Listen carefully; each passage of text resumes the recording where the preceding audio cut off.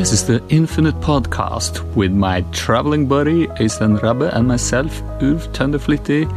We're philosophers going into the great unknowns of our inside and our outside. In this episode, we have Christian Trejos as our guest. And as it turns out, he is actually my cosmic brother. Now, we'll continue our conversation about Ayashka, and we'll have some wonderful insights, and I think it's quite the tale, I must say, and I'm glad you're listening. Enjoy.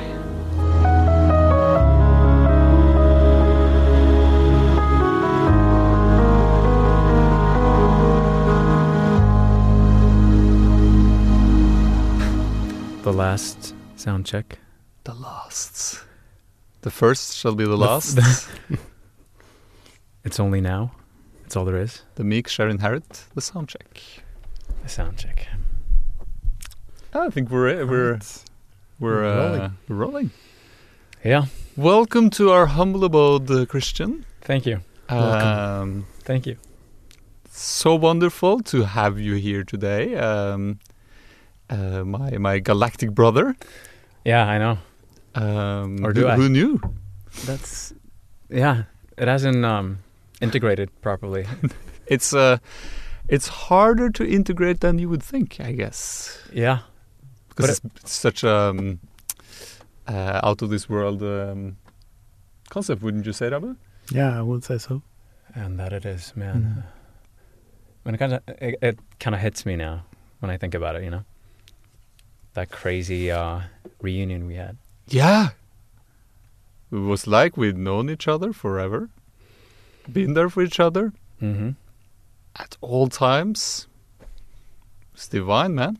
And the biggest thing I remember is the unconditional love part. Oh yeah. Because I mean, let's face it, we were total strangers before that. We'd never met. No, ever. We I think we greeted when we came in the door, because I mean, I was in a group that came in fairly late. Yes. The second day. The second day. Yeah, because you came in on Thursday, right? I was there the first day. Yeah. So I'm gonna rewind the story a bit. Yeah, let's do that. That's a good teaser. Yeah.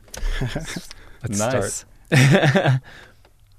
Because this was my second Ayashka trip. Yeah. Or retreat or ceremony. Yeah. I had known for quite a while that I was going. Yeah. Initially, I was going last summer, but it got cancelled last minute. Mm-hmm. And so when the opportunity came up, I was like, yes, I'm ready. Mm. And it was a 3-day event. I was like, I'm going to do all 3 days. Mm-hmm. The first time I went traveling with Mother Ayashka, I did it for a 1-day event, which was, well, a transformative experience, to say the least. But I always felt like I hadn't completed the cycle, or that it sort of was only... There was more to... There was more to the journey than this, or more to my search was not over. Oh, no, definitely not.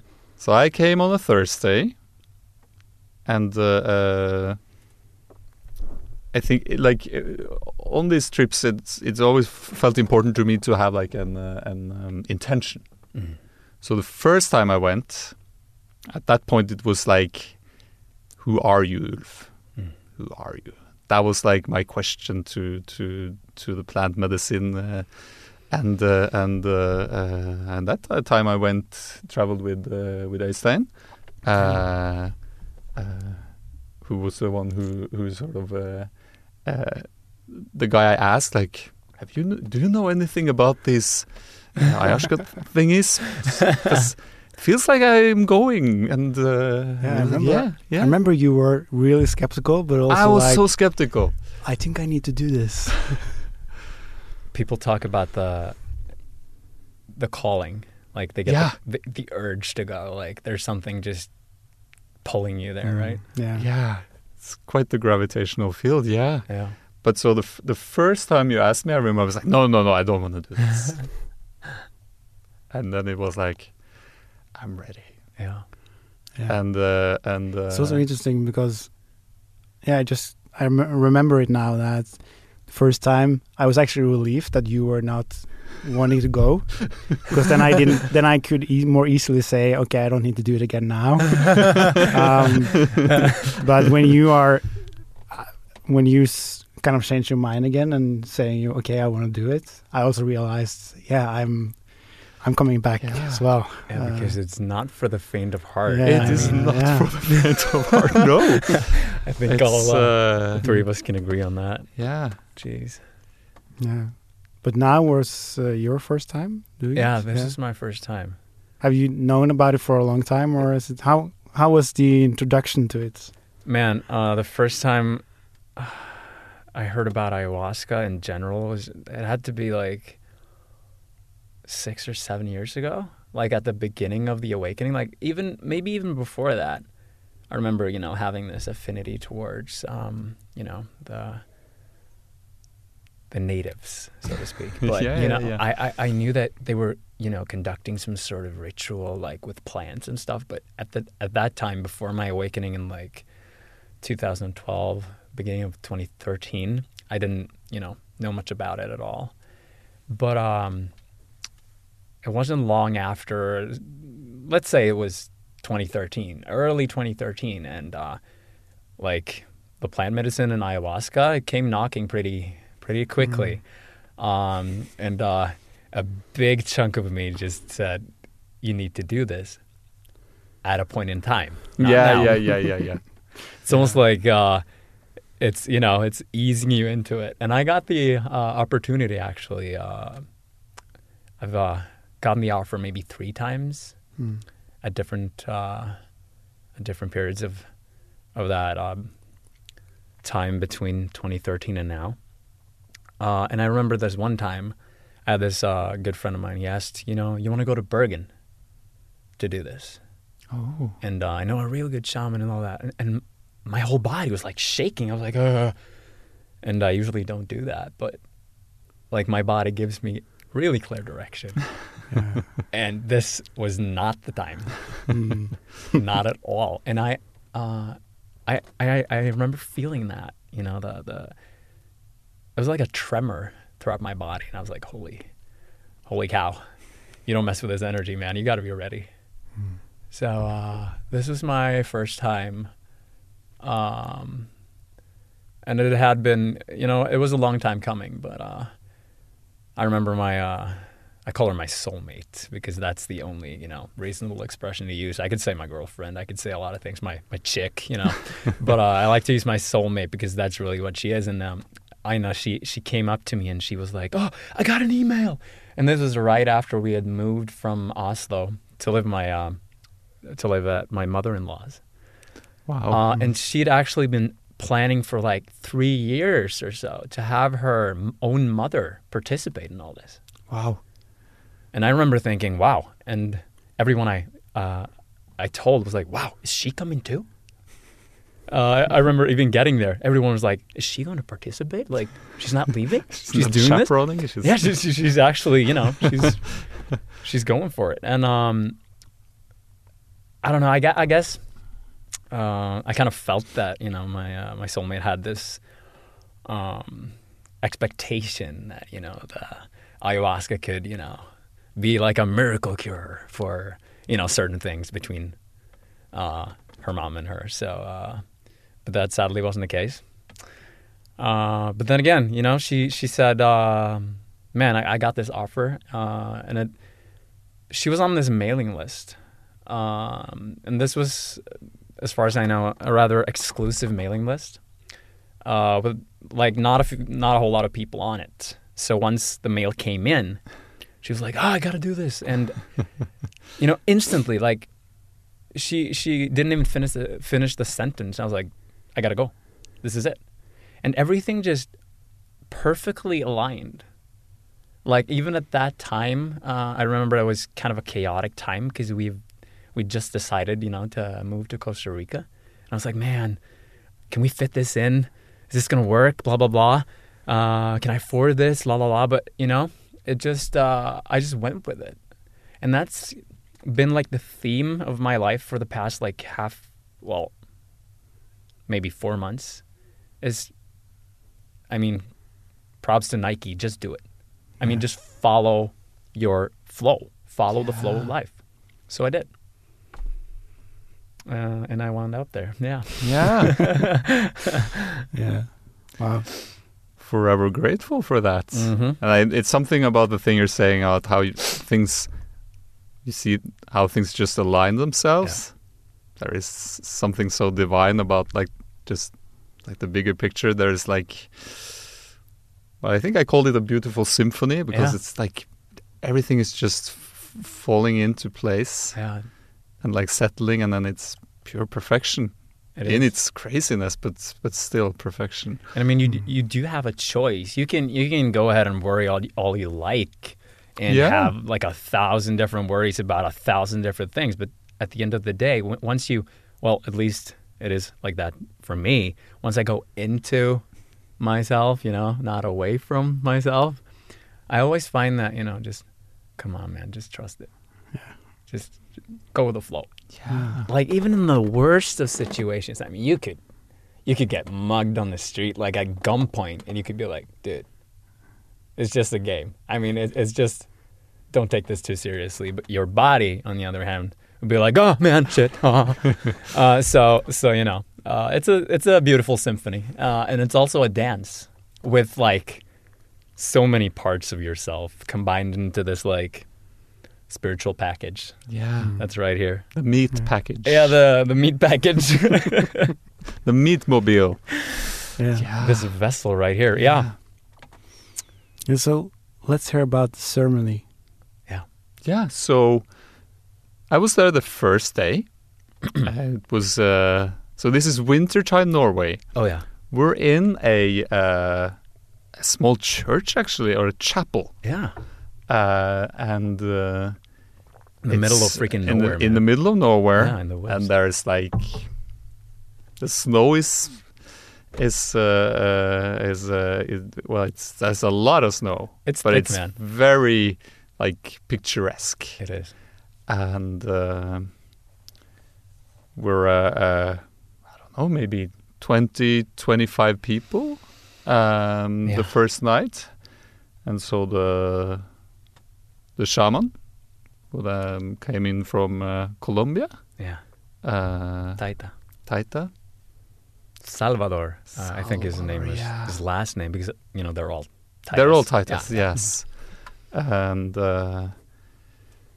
it's you know, like first you meet up and people talk about like, maybe you've been to this before, and oh, this is my first time, this is my second time, and what they sort of want to achieve or what they want to be working at. And I think it's like, you know, you feel that there's a sense of everyone's there for a reason. Yeah, definitely. It's not it doesn't feel random at all. It feels very like, okay, we're here, all gathered in this like at this ceremony, and there's there's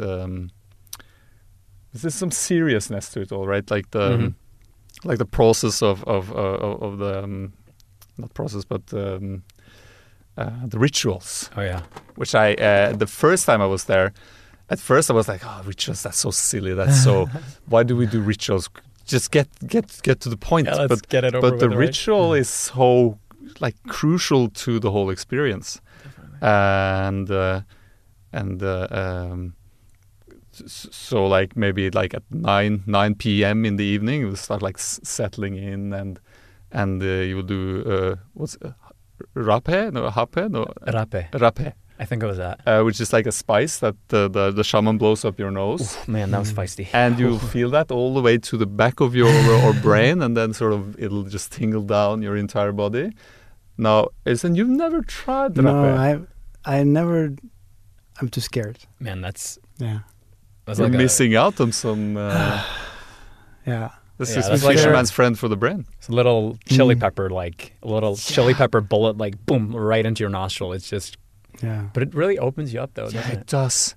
Right. I don't know why I'm so scared of it, because I like fishermen, and I also see how everyone that does it is so happy about it. Like not in the moment, but afterwards, like 2 minutes afterwards, they say, "Oh, this is amazing." Yeah, it's very like.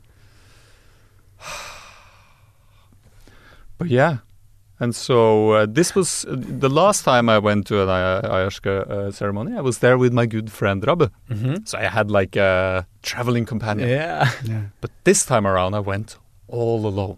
You went solo. I went solo, and even though I was like, oh, I'd wish Rabbe was there. Yeah. At the same time, when he said no, I was like, yes, you're gonna do this Yeah. alone. I also asked another good friend of mine who was like, no, I'm not ready, and I was like, yes, I'm ready. This is my journey. And so the first hats off, time dude. it was, who are you? Yeah. And the answer was, you're everything, right? And I was like, well, what do you know? Funny enough, that's the first thing I got as well. Only a little jacked up, but you know. And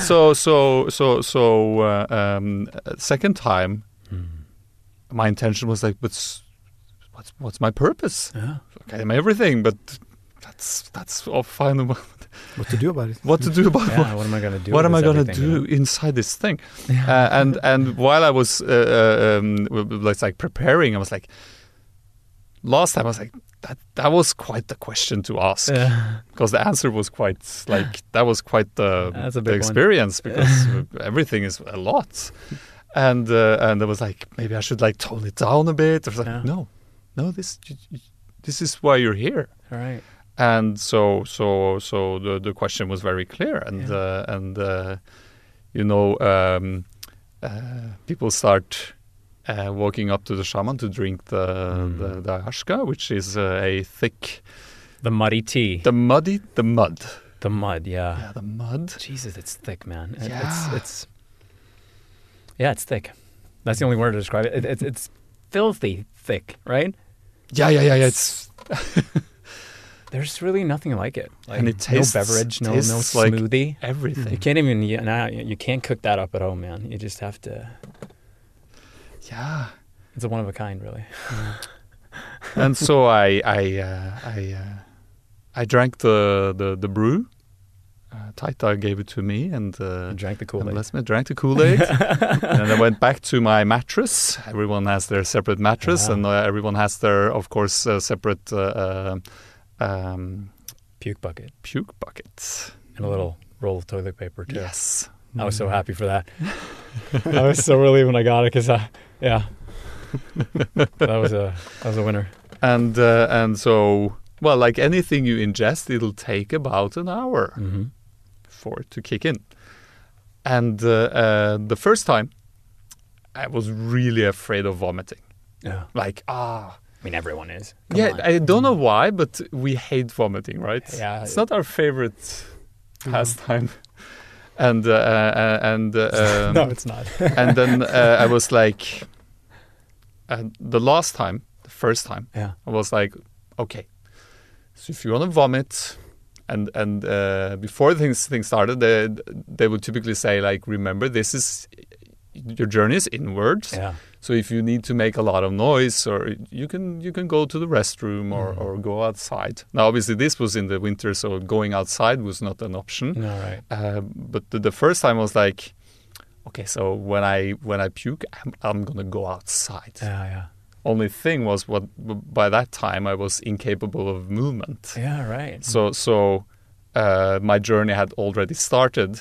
So the whole puking thing became sort of a cosmic joke. Like, what do you care if you puke or not? That's such a redundant question Right, in it's itself. totally indifferent. So the first time I puked, not into a bucket, but I just puked, and the effect of puking was the same as in the first Matrix film, Oh, wow. when he takes the pill, and everything turns into like metal, Yeah, right. and the camera just goes into Neo's mouth, and the sound feedbacks into itself.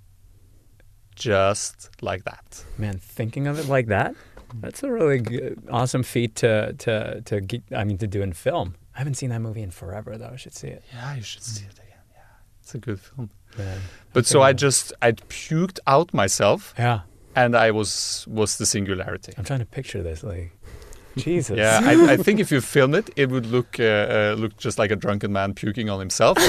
But my experience was quite the extraordinary, because I left my body and I sort of puked myself out of my body. That's crazy. And I experienced the universe being born and reborn and everything. Oh, damn. It You went was- far out.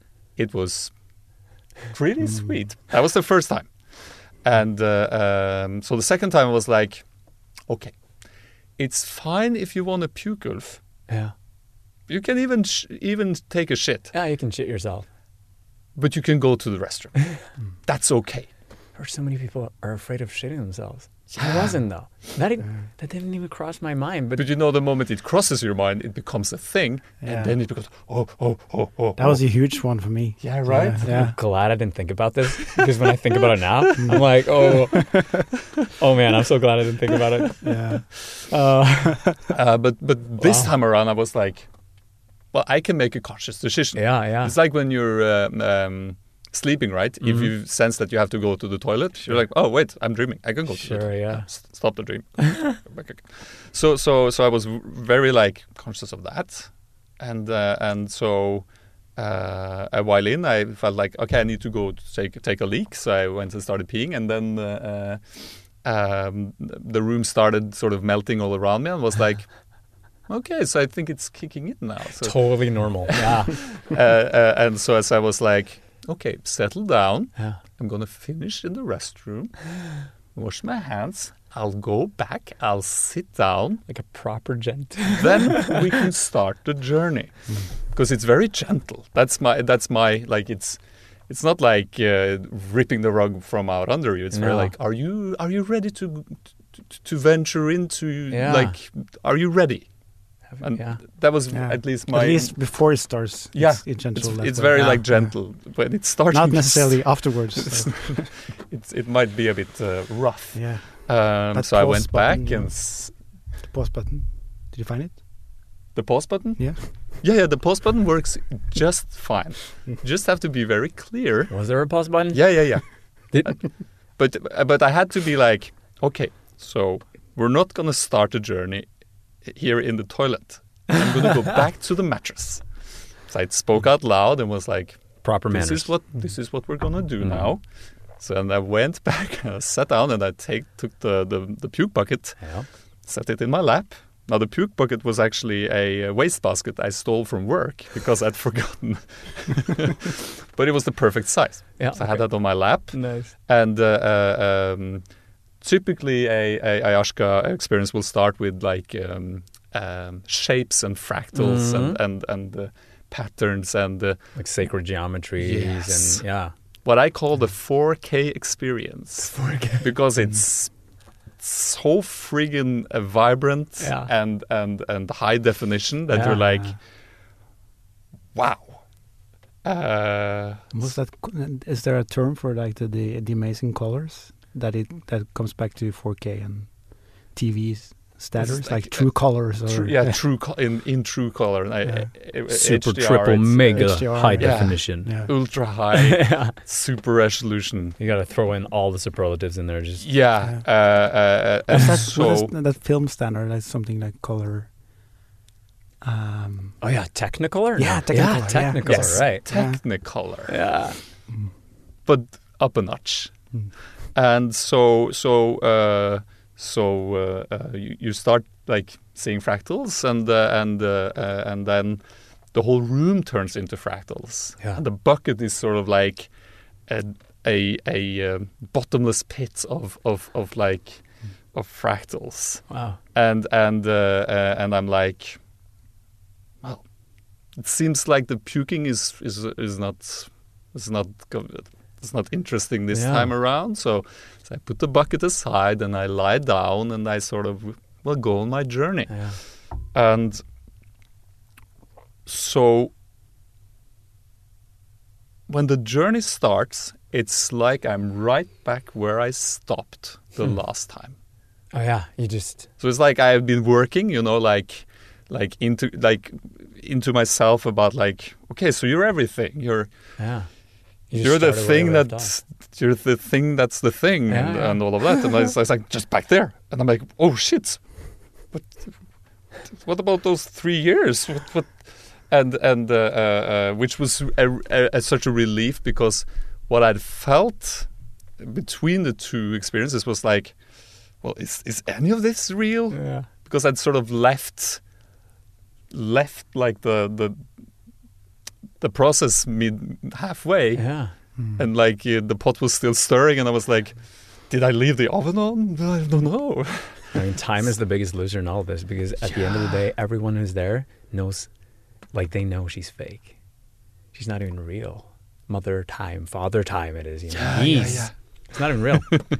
So you didn't even leave it. You just, It's I don't know, you just cheated. Like, you're human. You experience time. That's cheating, man. Like, nobody else can do that, but we're stuck here in time. So, yeah. You were just being you, I guess, yeah. for a while. But so I was like, so what's my purpose?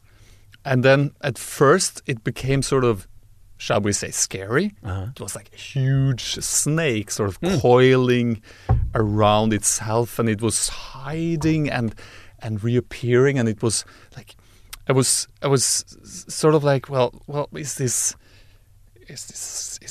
good, or is it bad, or is it neither? And after a while, it just sort of became very clear that the whole well, there is nothing to fear. That's the whole experience is both, and sort of Like, how big was it? The snake? oh, it's a big snake. Was it coiling, like, around you? Well, I wasn't anything in particular. Oh, you were just... I was just like an observing. I feel like there's always a snake, though. Yes, Like, every time. the snake, I believe, is central in most of our like profound experiences. I heard someone mentioning that, the ayahuasca, like the spirit, like people believe it's like a snake, Yeah, like the reincarnation of a spirit sort of thing. yeah, Like the mother, she appears like in a snakeskin, snake form. Which is actually funny, We're going to tell this story, but it's kind of a synchronicity moving on yeah, yeah. it to is. our reunion. We're getting there, folks. We're getting there. We're getting there. But it's a exciting long to hear. journey. It's a Yeah. slow, we'll have to start slow. It's important to not, go full on at the We beginning. need to build this. Yeah, we need to build this because step by step. that's the way life works, But We're all used to it was so it was sort of like well, all my fears, I confronted them, realizing that it was only love, All right. and like the dragon was so big Love in and disguise. so scary, but it was just love. And then A dragon too, huh? yeah, Wings and everything. the full Like Khaleesi, full on. full dragon. Draneris. No. What's the name? Jesus, those things are huge. Like Game of Thrones dragons. But I haven't seen Game of Thrones, but yes. Okay, I'm just I'm speechless for a second. You've seen the dragons though, I've seen the because dragons. they're amazing, dude. But it was all like myth and real life. Yeah. Everything just melted into one, and it was all real. Yeah. But also it was all of the dangers, like all the reasons for not venturing into the unknown, Yeah. became sort of like a joke, because why wouldn't you want to Yeah. Right. experience this? And while I was waiting for it to kick in, I would, as a mantra, ask for the support of everyone I could think of. All right. Of my friends, of my family members, of just people whom challenged me or whatever. I would say, I know you're here, I know you're with me, and also my my dead relatives and just like my lineage, and Yeah.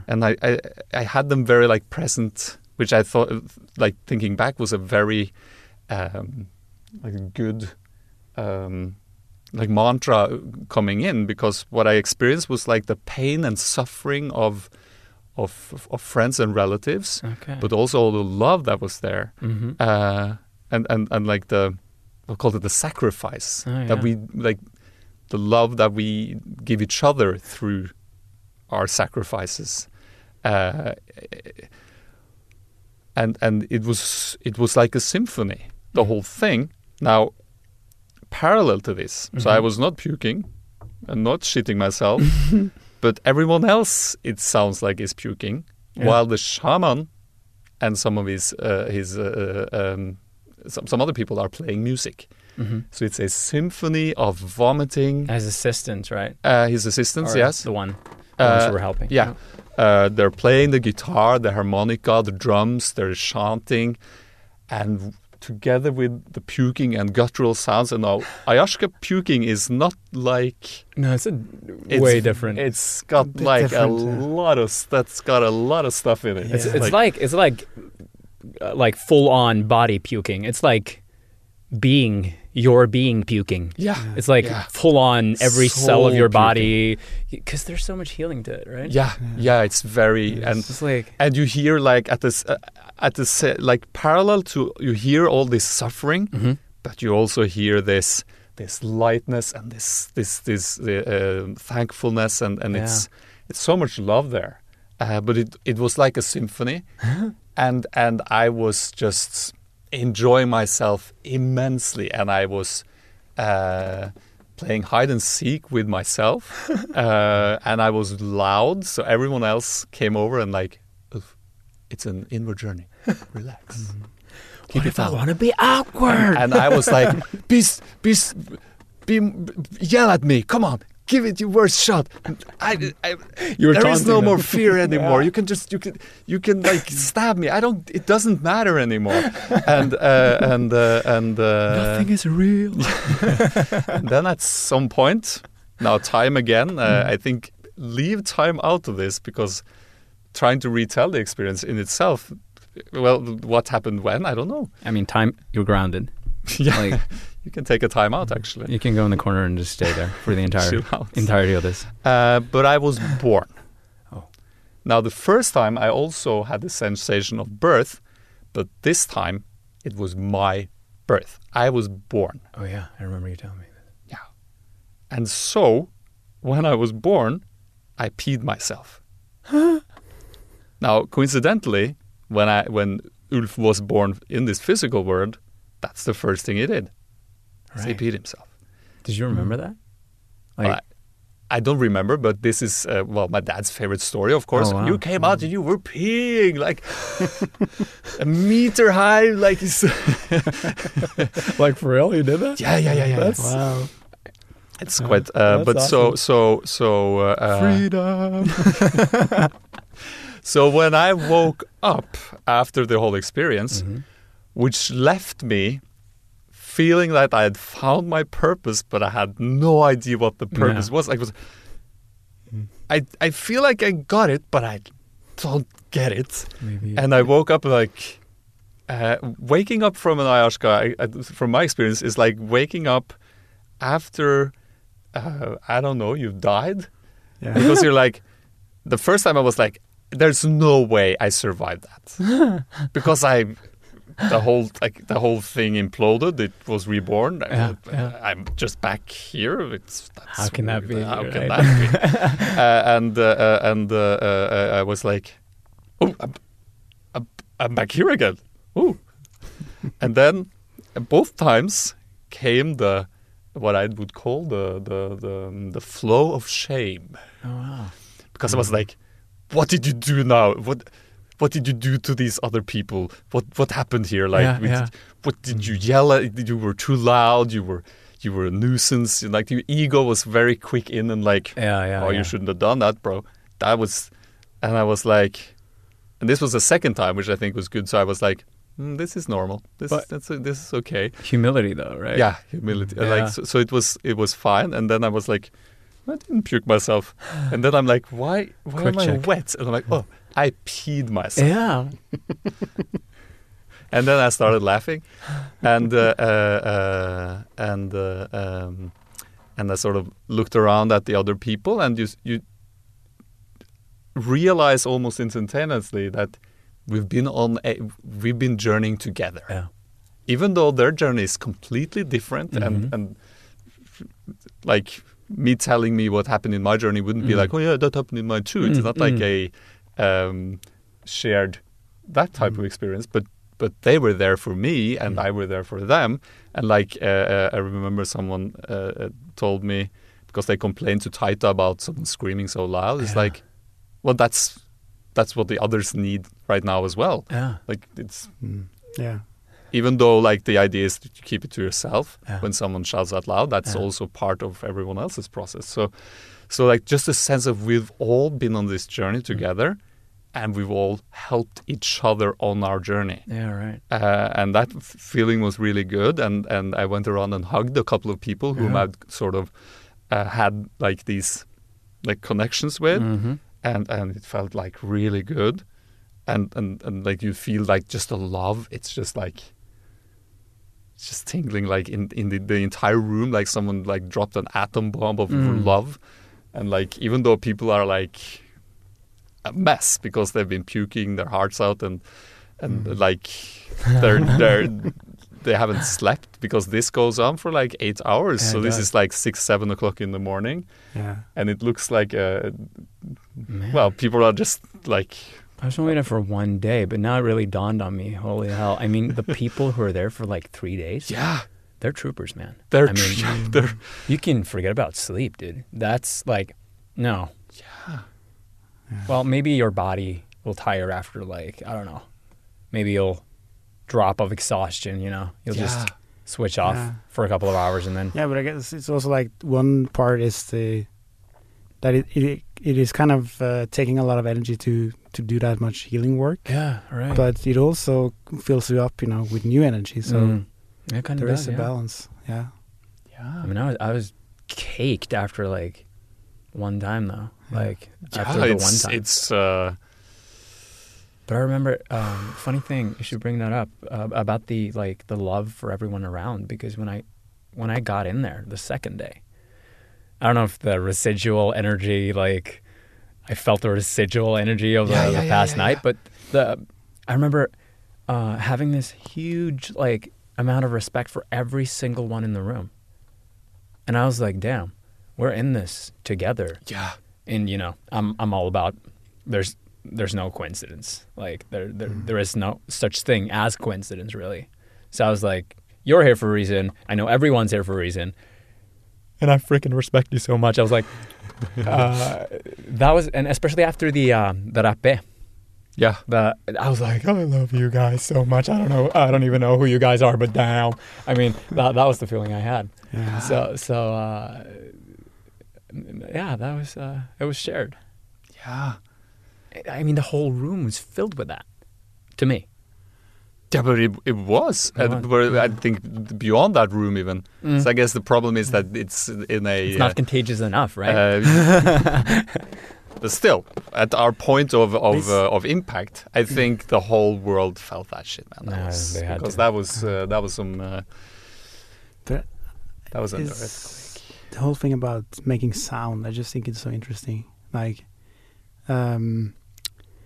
also comes to the group as not being a coincidence. Yeah. It's like I've been one of those guys who screams a lot, you know. Yeah, the noisy ones. The noisy ones. And it's interesting to be that person, and go through the reactions of other people. And one of my most intense outward experiences was triggering. One certain person was really triggered about it.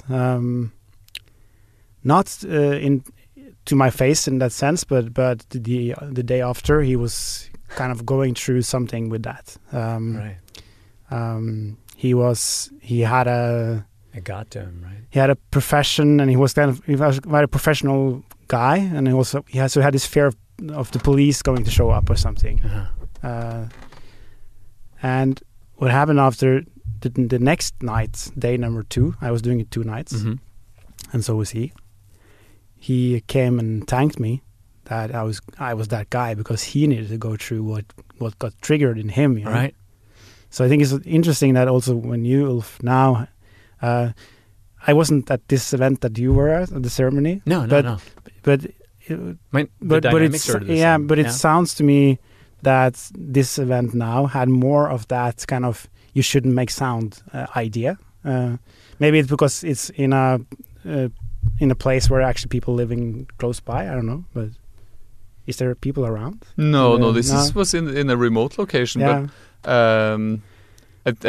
didn't I do recall them saying that when we, like my first time around as well, try to try not to speak, because I did try not to make too much noise. I've always heard that advice, but in most of my, because I think at 4 of my, at least 3 of my journeys was kind of an outward. The first 4 times I did it, and I think I done it 6 times, was very outward. And the first 2 times, I never got a complaint from anyone. No. But I was the one doing that sort of thing, Right. And the next 2 times was this that I just told you about. But all the times, I've got they said it in the beginning that you should try to keep quiet and respect everyone else's journey. But actually, one thing that I think there was a huge shift in my journey, which was at some point, I think it was day 2 in that experience I just told about with this guy. One of the what do you call it, hosts that was holding the event. Yeah. He was coming to me. I was lying outside on a bench, face down on the bench, screaming and screaming, and my head was going in loop. Like, that. Yeah, you were stuck in a loop. Yeah, stuck in a loop, and it's so tiring and so frustrating, just coming back to the same question, the same place, the same thing over and over and over again. It's horrifying, dude. And I was screaming and screaming and screaming and screaming and talking. I mean, I had to talk out all my different kind of egos fighting each other, about what's the truth or what's this or what's that, and all these things. And he was he was stopping by my side, and he was getting eye contact and just telling me, "Okay, now this is enough. This is over the line, It's enough." He put his foot down. Yeah. But I was so grateful for that experience because he was just showing up with presence, like saying, "Okay, stop." And that was my saving moment in terms of, okay, I don't need to go in this loop. All right. You've been tormenting yourself enough. Someone was coming with presence saying, you don't need to do this. And I was like, he didn't use those words, but that was the power that presented in my experience, So that was probably one of the most helpful experiences I had, actually, come to think about it now. Your cake, you were like a cake that needed slicing, and he was like the proverbial knife, like, here's a piece. Everyone take a piece. So my experience was like, okay, this is it's actually been a huge part of my spiritual awakening, that coming to that realization that spirituality is not just about, letting go. No. It's also about fucking masculine power, like here, now. Yeah. So that was really like an anchor point for me. Wow. And being able to like receive that power, that's like, that's a skill. To receive someone else's bad criticism, or just taking it like, oh man, I love that, thank you, like it's the worst rap present ever, but you freaking treasure that. And come to think about it now, it's the same guy who did that, helping me in that moment. Same kind of night. It's probably the same night or the night before, I don't know. He was helping with me with another thing that was really powerful. I was trying to puke. And I was trying to puke. I couldn't do it. I was standing outside and just holding my balance, and I was waiting for this, deep stuff coming, super puke. Waiting for that, like, push. Yeah, and I was trying to force it out of me. Oh man, and it was terrible, It's like the worst feeling. And he was coming he was coming by my side and just, okay, calm down. You're gonna puke when you're gonna puke, and you don't need to try to do it. It's also simple Until- for this guy. He's he's got it all figured out. Yeah. Yeah, but he was just saying the perfect things, you know, Yeah. because that kind of helped me to realize, okay, I'm trying to get it over with, but it's not working. Right. Because what happened after that was that I stopped trying, and then I just probably went a few minutes, and then everything just puked through me. And, Yeah, right. And I was over with it. There was nothing more of that kind of exact healing. When you're talking thing. about this, I actually feel something, and it comes to me like it's the intention, not the thought. Yeah. It's like the intention that provides the action. Like Yeah. once you Yeah. decide, once you make your intent, instead of like being rumbling inside of your mind and fumbling around in there, you're just like, okay, and then it all just came, right? Wow. Yeah. That's powerful. It's powerful. Intention, folks. Yeah. I guess you have to actually gain the control. You have to let your mind has to let go of Yeah, the right? control, and then like you're in complete control. It's so good to be Dropping reminded some profound. about these experiences. I knowledge haven't here. thought about it Yeah. in a long time. Yeah, That's recording it, Yeah. sharing it. Yeah, we're Yeah. sharing it. That's what's it. It's all about that, man. It's all about the is sharing. caring. Yeah. Yeah. Wow. But so the second day, Yeah. I was like, well, it did feel like, well, nothing's scary anymore. So well, maybe should I just what's gonna happen next? And I felt, in a strange way, I felt sort of alien, or like I felt a bit alone, like with the crowd, or I like excluded myself a bit and started reading a book and was like, but I was like, no, you need to do you're gonna do this. Yeah. You're gonna We're see good this for one more through. round. And so when evening came, and I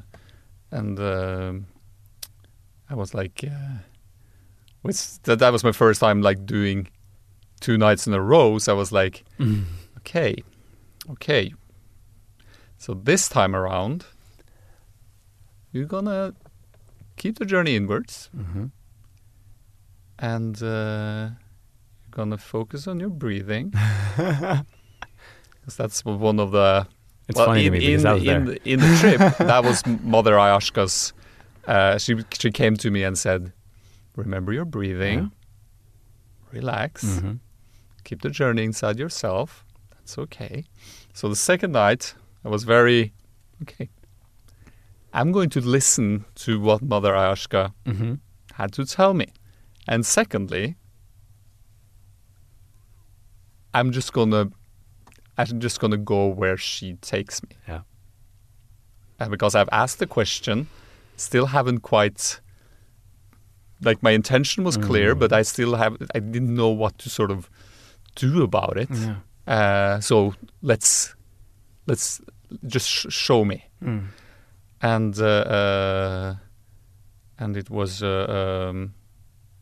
and I was like, if you want to puke, that's okay. If you want to take a shit, that's okay. We can go to the bathroom. If you want to pee, that's also okay. We can go to the bathroom. I included that as well that time around, because even though it's not as bad peeing yourself as it might seem, pee gets cold. Oh yeah. It's warm at first, it's comfortable, but after a while, it's not that cool. No, but, it's not. But and my routine was like the same as the night before. I called upon like Rabbe and my friends and my family, and I know you're here with me on this journey, and so I went to pee again, obviously, as my ritual had become. But no Mother Ayashka calling me in there, and I went back and sat down. And now this is actually this is a really fun coincidence, because the first night, so this is a chapel, and so there's 20 people, and the shaman Taita. Yeah. He's at the end, like at the altar, so to at the speak. altar of the thing. Yeah. And he's sitting at the altar.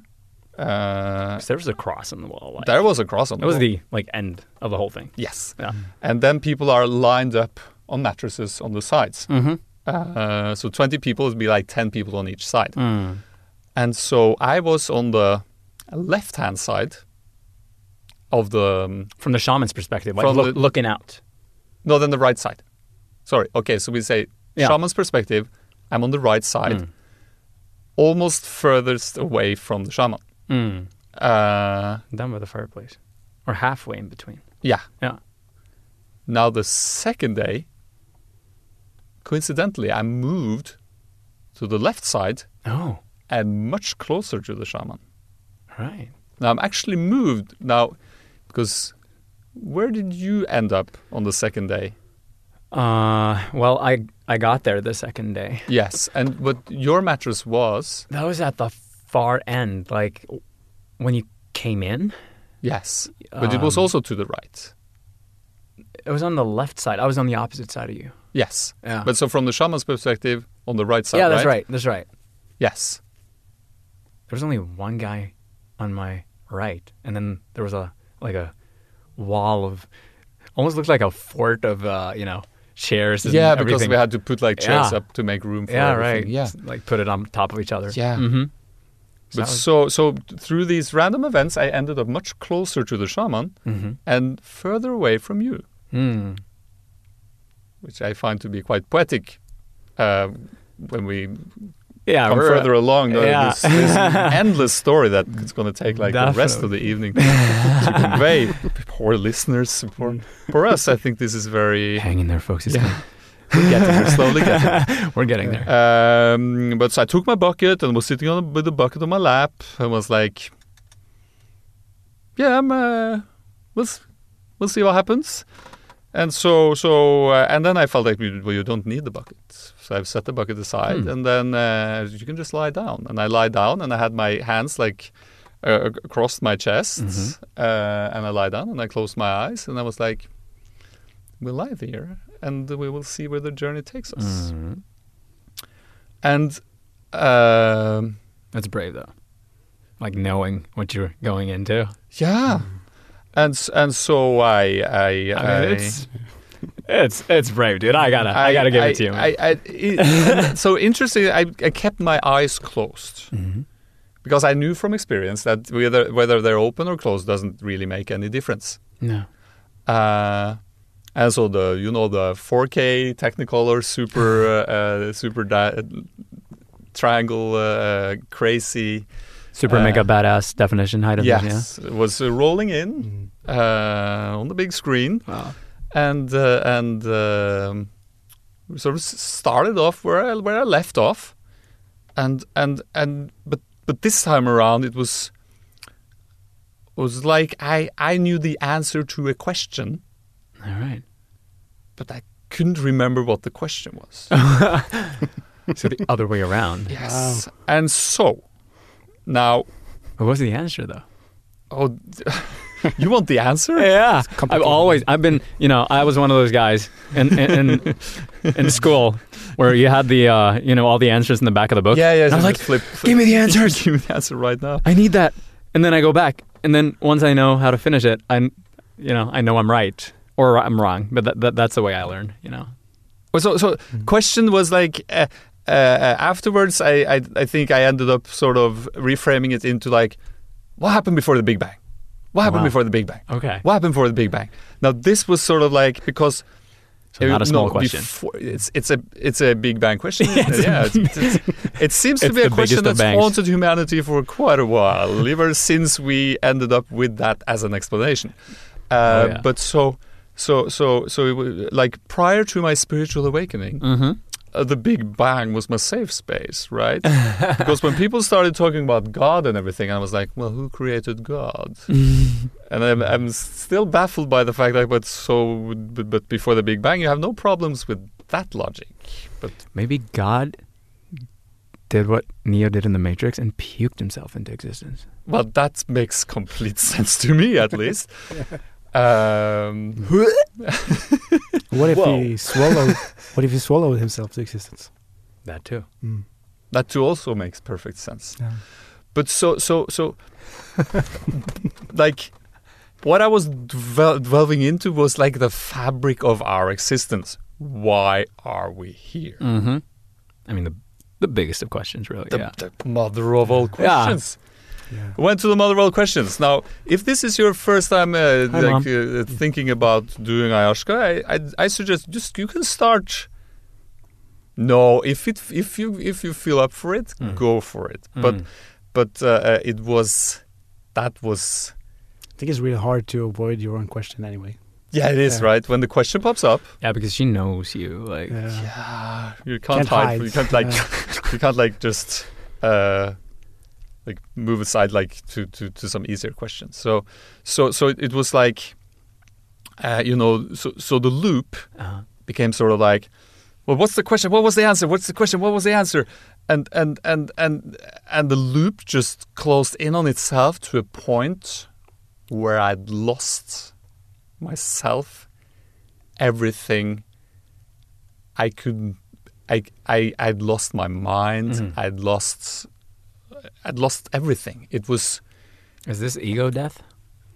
I would say the ego was very dead by that point. Yes, or not dead, but out of play, like All right. out of the picture totally. So I was lying there. And I guess my ego was there enough to say, well, now you completely lost your mind, buddy. Just clinging on. And I was lying like this, and I was like, I was ignoring my ego. Yeah. I was like, breathe. This is okay. Whatever happens is okay. Now, in retrospect, the first night was my training. Mm-hmm. And the second night was the actual battle. All right. Because I needed to know that there was nothing to be afraid of Right. before I ventured into the dark voids of my existence, which is nothing to be afraid of, No. but it seems hella dangerous. Yeah, it does. Because going insane, or is reality even real? Mm-hmm. All these questions that we're so afraid of. And that's also a big one. It's a big one. To get trapped in your own mind. Like, Yes. am I ever going to get out of this? And so That at feeling. one point I was like, so if reality isn't real and I'm not real, where's my starting point? So I was stuck in this very interesting loop, but at the same time I felt like something was like an anchor. Yeah. Like something was, there was like the breath, and like just the whole, like there was something safe, like deep within my being, just keeping me safe, even though it felt like I'd lost everything. All my marbles were out on the floor, and there was no floor, so it was quite disturbing. And Because and Mother it was- Ayahuasca, she's like a jungle guide. She's always there. Like, even when you're in the thick of it and there's like leaves and trees everywhere and you can't even see like an inch in front of your face, she's always there. Yeah. And you can kind of feel that. It's like a tether Yeah. back to reality. And that's But so at the very pinnacle of it all, I was just lying there and I was mush, and I was like, and I was like, I know this, like, all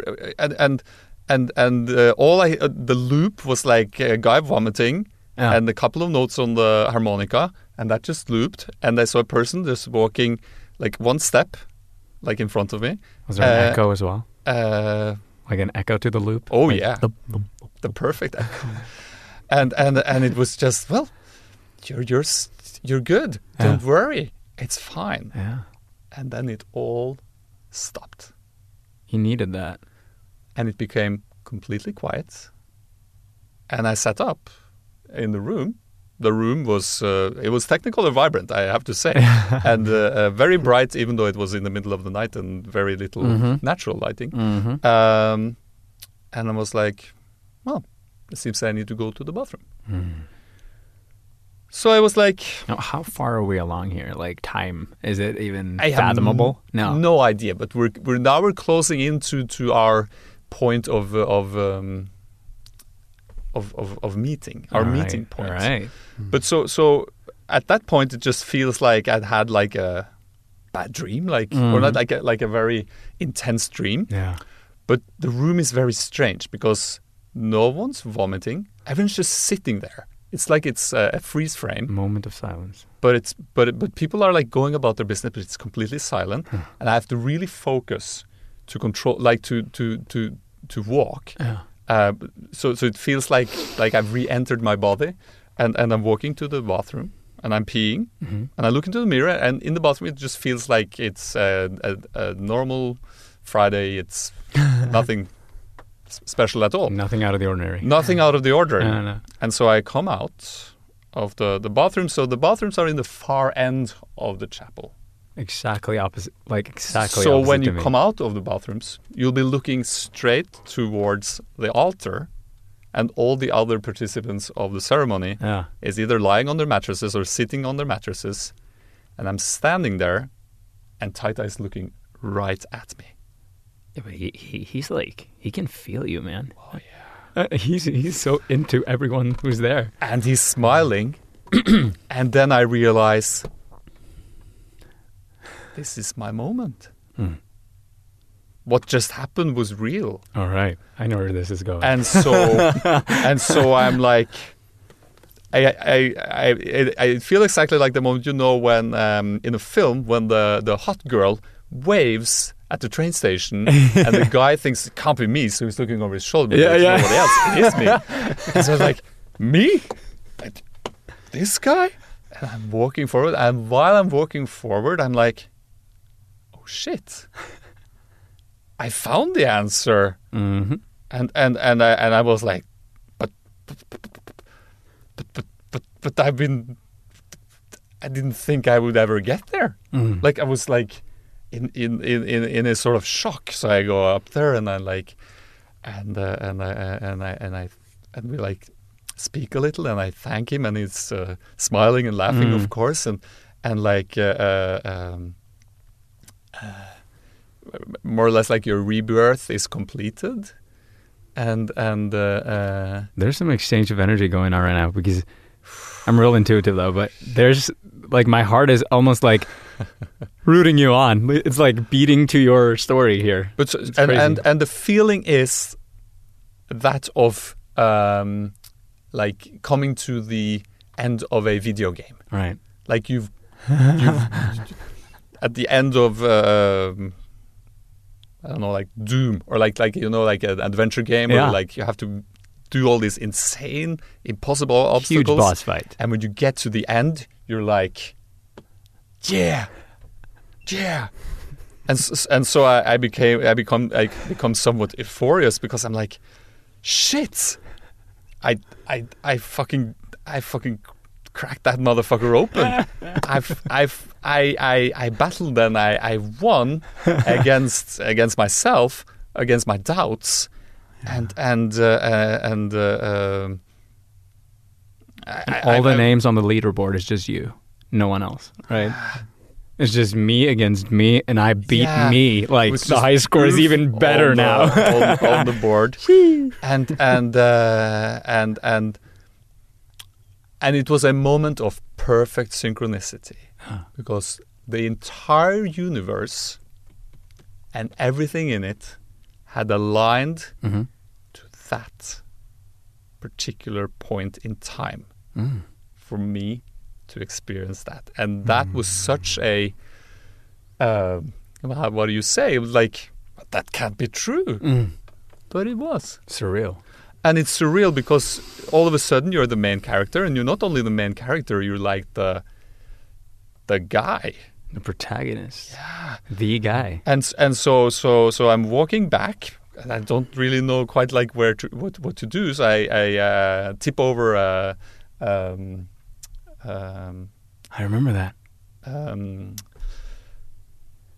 I don't think light you know on this. the ground. I don't think you know this. I have to tell you this because I was neck deep in my own kind of thing right there. But that particular moment right there was really profound to me because you were part of showing me that time was an illusion right then and there. Oh, yeah. I remember this, and everyone reacted to the fact that you toppled this candle. Yeah, the candle. Like everyone. The candle, yeah. And that, to me, that was the point of Mother Ayahuasca showing me that this is a dance. Just watch. Oh, yeah. They're all dancing, and I was like, yes, they are. They actually are. They're They dancing. actually are, yeah. And in this fumbling of toppling like a candle, and everyone's like, oh no, what if the mattress catches fire? Ah. And then you all started dancing. I remember this clearly. But go on. I needed to. I just have a question, Yeah. because I think it's really interesting to hear your version before you tell too much about yours. This is you know? exactly what I was going to say. We're almost at the here. point Yeah. where we're overlapping. So now it's Christian's story. Okay. Like you said, though, it takes a while before it kicks in, right? Yeah. And I think I was talking earlier about the shakes I got from being asked that first time from that guy, from a friend of mine going to Bergen, and after the rapé, I was shaking violently. I was shaking. I had that sensation, and after the first cup, when I went to lay down, that shaking sensation was back. Oh. And it's an old friend of mine. I remember this is quite embarrassing, really, but I need to tell this. It was this girl, back in fifth grade. Oh, and she was like, I don't think I'm allowed to say retarded, but she was not quite normal. Let's just put it at that. All right. And then we were in the woods, and she took off her clothes, and I'd fantasized about seeing someone else than my mom and my sister naked for a long time, But then it happened. And the same shaking sensation. So it kind of brought me back. I was like, oh, man, this is an old friend of mine. I'm shaking like I did that time in the woods with the girl naked. And I'm like, I remember this. And I was like, what is this? My body is taking control over me in a weird way. I don't want to feel this. But at the same time, I was like, I need this. This is, and I think at the time, it was like, oh man, this is so much. This is the excess of energy that I've never, ever gotten rid of. Yeah. I've never tossed it aside. I've kept all this crap. I don't need this. So my body was like, okay, we're warming up here. We're just releasing excess energy. And then it took a while, though, before this started to kick in. You said an hour. I'm thinking more like 2 hours. Yeah, but I think it's very, It can vary quite a bit. The first night, I'm not sure, but I'd say half an hour. Mm-hmm. Because it was when I went to the bathroom, I was like, I still have lots of time. But then the room was melting and all that. I was like, no, it seems it's happening. It's happening. Yeah. I also remember one time for me, the second time, which was a very completion of the first time, but it was 2 months in between. Right. It was starting actually before I was drinking it almost, Yeah. But when I had the drink, at this center, they were doing some kind of chakra opening meditation or something. And it just, I followed 2 chakras and I was deep in it. So, man, that reminds me. Keep me on track here, guys. But that reminds me. The day before I came, we talked about snakes. Yeah. And I said synchronicity. Listen to this. The day before I got here, or there. Yeah. I was laying in bed. And I swear, this has never happened to me before. It's kind of a hallucinogenic feeling whilst you're awake. Or you're half asleep, but then you're half awake. And then it's almost like you're projecting whatever you're dreaming onto this reality. Have you ever... I know what you're talking about. The half awake, half dream state where you're sort of falling asleep and reality and dream sort of mixes into each other. Yeah, it's like the in-between, right? And then yeah. You get this weird feeling because you're so goddamn confused. You don't know if you're asleep or awake. Yeah. And you're not aware of what the hell you're seeing. Well, you are aware, but you don't know. Yeah. Is it real? Is it not? And then the night before I came, it was in the middle of the night. But I remember there was a light on. But I think it was in the middle of the night. Anyway, the light was on. So maybe it wasn't. Maybe it was right before I fell asleep. But I was so freaking confused. I mean, just recalling this, I remember how confused I was. But I saw this, and it wasn't even a whole snake. It was literally like a part of it. Yeah, the coiling bit. Right? Yeah, if you picture like an anaconda, and you have like, I don't know, 30 centimeters of it, maybe 40, 50 at best, you know? And it was like presenting itself on the roof, like in motion. Oh. And I remember this clearly because it was an albino snake. Oh. A white snake. Yes. White snake, yeah. No, but, you know? And then it had these diamond patterns. Like on the deck of cards, diamond. Yeah. All throughout. Like in a certain, on like diamonds in a row, followed by other diamonds, like above it and next to it. Like a pattern, chess pattern. Yeah. Of diamonds. Yeah. And then albino skin in between. And the color of the color was this sort of translucent, shiny, purple greenish. Have you seen ducks, like male ducks? I think it is male ducks. They have this sort of color on the neck, on the feather, where it's like gradiating from green to purple. That's exactly the one. And I was like, what did I just see? And then, like, Aina, my soulmate, was like, I think that's ayahuasca. Yeah, that's ayahuasca. She's like talking to you or presenting herself. I was like, oh, yeah. So you know, that was big. Yeah. And that was the day before. Yeah. Wow. My snake day. And also, I have to say, I was a caller. I was a caller. You were a caller. On the first night. Purple, of course. Man, that kind of freaks me out because, you know, my color is purple. That's a good like color. that's my color. Like I wouldn't go around toting, oh, my favorite color is purple. But, you know, deep down, it's purple. So the purple has that's a huge like synchronicity right here and now.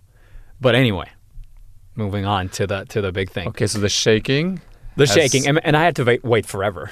I had to wait like 2 hours. Yeah, because I was one of those guys. I remember, like I was like, oh yeah, it's gonna hit, and you know, I'd never experienced anything like this before. And I remember the guy next to me. He was all like zen and calm, this, you know, cool, chill dude, and he's like, so Christian, was it? Have you ever like tried anything psychedelic before? And I was like, hi man, no, not really. No, this is my first, you know, my first deep dive into the psychedelic realms. And he was like, whoa man, right on the jackhammer. Ah. And I was like, he's freaking right, man. So I did not know what to expect, honestly. I've never even done anything besides like smoked a joint when I was a teen, like with bad friends, I guess. You know, that's what I've done. That's the extent of my rebellion, so to speak. So I did not know what to expect, but it took forever. I remember that because I was looking down, you know, on the rows of people. Yes. On my row and on your row. And we must have been like, what, 30? Yeah, we were a lot more people on the second day. Mm-hmm. So we were more like 30, yeah. More like 30, okay. So give or take, 30 people. And they were neck deep in this. I remember the guy next to the shaman on the left side, doesn't even matter, but on one of the sides, he was like, he had been screaming for like half an hour, 40 minutes at this point. Yeah. And I was like, oh man. But then again, was he the first who took the brew? Yeah, he was the first who took the brew, yeah. Because I was fairly late. But I remember when I got up to do the second cup, I was like, there's nothing happening, man. But I was humble because I knew. I knew it was coming. So I wasn't like, oh, this is not going to work. Oh, man. No. I knew it was going to work. I just needed to be patient. Yeah. And humble. Yeah. Because humility, man. Oh. I'm gonna skip ahead a little here, but today, humility is my greatest teacher. Like at this moment, just putting it out there. But back to my second cup, I was, I was being guided up in the chair because Miriam, one of the assistants, Yes. She came down and she said the Taita wanted me to go up and have another cup. So I thought, okay, it's time. I'm ready. Oh, so that's how you get another. I had never had the second cup, so I was like, how do you know when you get the second cup? Dude. Oh, Taita knows, of course. Dude, wait until the third. There's a third cup? Oh, man. Okay. and it's all about the threes here. And I'm going to do my best to explain how. Yeah. But like the number 3. Okay, we can begin by saying that I'm born 3 months prematurely. 3 months. That's early birth. my first. Yeah, and I shouldn't even be here, dude. I shouldn't even. No, be that's like yeah. Scientifically, statistically speaking, I should be a veggie. Yeah. And my sister along with me, Yes, my because you have a twin sister, right? Yeah, and she was I do. obviously also born. And that's also a 3 months big early. one. But anyway, the threes, man. They always come in threes. And I was in the chair. And I had to wait a little while, I remember. But then I got the second cup. And I was like, yeah, I know I have to do this. Down with the second cup. And at this point, I remember just being really, I'm ready now. Let's just go. Everyone else is in, man. Just I'm ready, coach. Put me on, and then I got back to my mattress, and I think it took I had to wait a good half hour before it really just kicked in. And bear in mind, this is my first ever psychedelic experience, and I remember I was really good and deep down in my mattress. And I was leaning against the wall. And all of a sudden, there's this cheerful vibe in the room. Like everything is like, whew. Oh, yeah. It's so much lighter. Like the load you're carrying as a human being in this society, in this everyday, ordeal that we're going through here, is not just divided. It's gone. Like you don't have that weight. That was the first thing I felt. And then I saw all the faces on the wall, on the the woodworks of the wall. Yeah. And they were smiling at me, and I was like, "Are those really faces?" But I didn't. It doesn't even matter. They were dancing, structurally, they were dancing. And then I saw up at the light, and I was laughing hysterically, and it was joyous. The laugh was all joy, because I had never ever seen the light. It dawned on me, man, I've never seen the light. It was as if someone gave you magic glasses. Dude, you think you know what seeing is? Check this out. Check this out, man. And I remember very distinctly, I saw, and I'm huge into sacred geometry and the platonic solids and all that. And I was like, damn, the platonic solids have platonic solids. You can't even, and I remember, for some reason, I'm in love with the honeycomb pattern. Oh, yeah. Because of the utility. I just know that this is a good structure. This is a great pattern. And I remember seeing, there's a rainbow sort of thing. Emitting from the light, and I could see inside of that rainbow were honeycomb patterns and so much else. And I was like, that's how light looks like. That's what light really looks like. Thank you for showing that to me. And then once I started to explore the other world around me, I could see into my hands. Now, I've always had this thing with my hands. There's something emanating from them. But at this point, man, and I've been so into blue and purple nebulas for some reason. Do you guys know the clouds of space, the nebulas? They're really pretty, if you go on Google and search nebulas. That's my image of home for some reason. And I'll tie this up in just a second. But when I looked at my hands, man, that nebula or the nebula colors were inside my hands. I was like, dude. And then I could feel my whole being shifted into this next level, literally next, what do you call that? Density? Yeah. And I was like, whoop.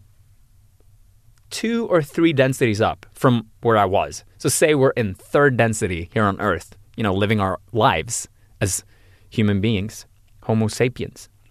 I was like, whoop, right up to like 5th or 6th density.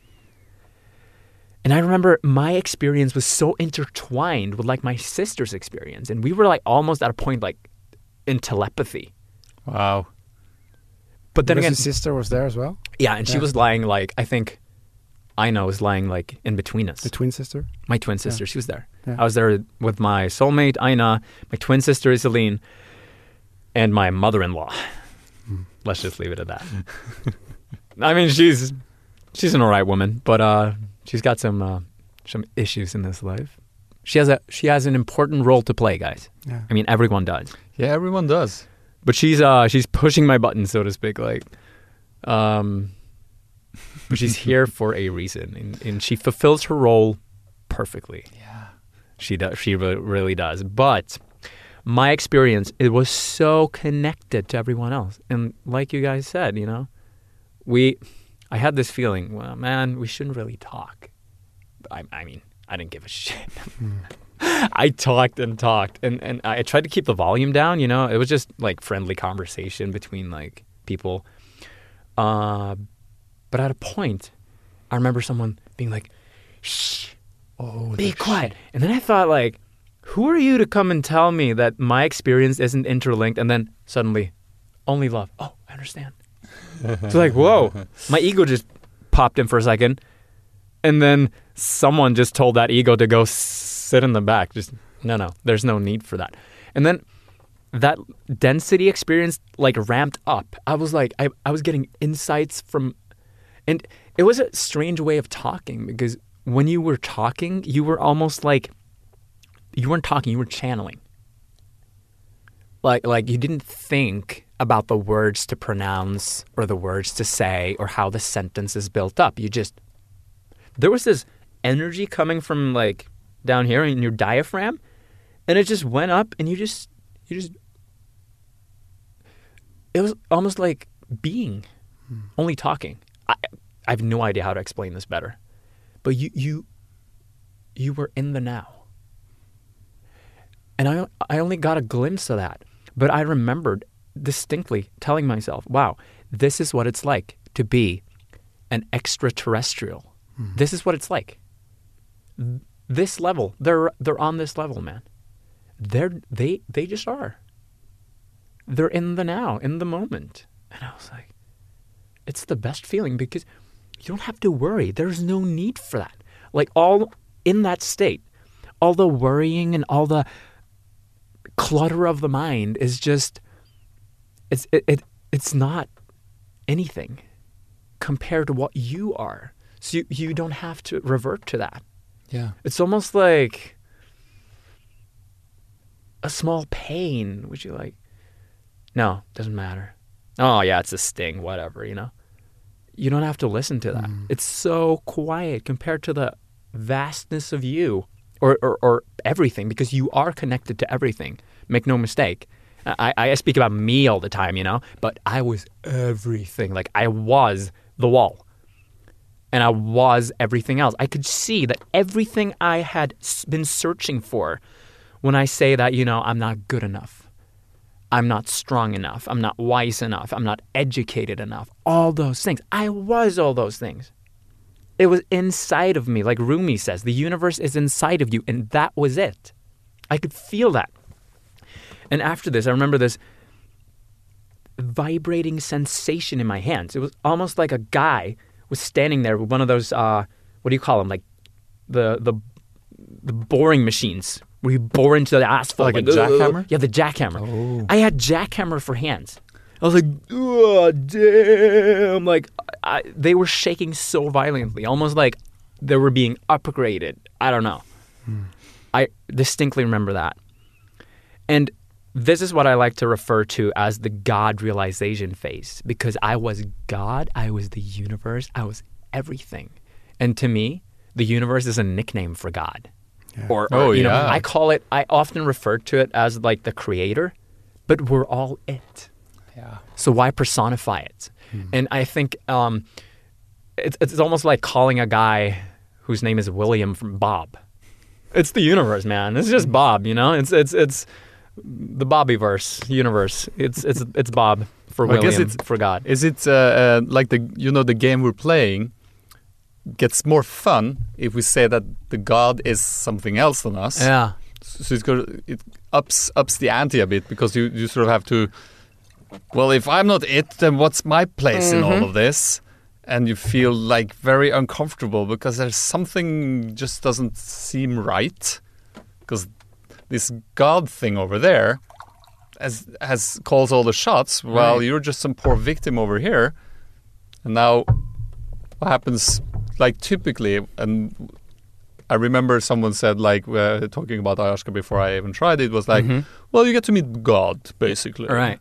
And you're like, yeah, you get to meet God, you get to meet yourself, and you get to see your infinite potential, and you get to see your connection with everything else, and you get to laugh at the idea that all of these things were separate, but yeah, do go on. Exactly, and that's the thing. You get to laugh at the things. Yeah. You get to laugh at the fact that, wow, did I think that this was separate? Because now it's all me, you know?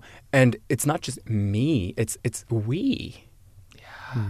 But you're one. We're all one. And this, you know, this might be cliche, but in this world of duality, in this dualistic experience, being non-duality, being in it, being the thing, which everybody talks about, is amazing. I mean, my soulmate, she's really into non-duality, and I, you know, even though I consider myself, you know, quite spiritual and awake and all that, sometimes when I read these really hardcore non-duality stuff, like quotes and stuff on Instagram, I'm like, yeah, I hear you, but, you know, isn't that a little cheesy? But damn, I mean, I take that back, man, because you have to be it to get it, because we're so dual in this dimension. We're so into this role play of our roles, like you said before, with the guy who was screaming at you. Like, whenever we walk into a room, I feel like sometimes if I'm allowing myself to be, I take on that role. And sometimes I'm a dick. And I'm like, damn, dude, you're a dick, but you're supposed to be that dick today. You have that role, and it's just allowing yourself to be. Yeah. And there I was, being everything, right? So the next thing, I guess, you know, would be I was told to lay down for a second. I had some things to I mean, of course, there has to be vomit, right? And I feared, you know, I thought about vomiting a couple of times, you know, and the thought struck me that, you know, you might have to vomit once or twice. 3 times. 3 times. Yeah, and it's all about the threes.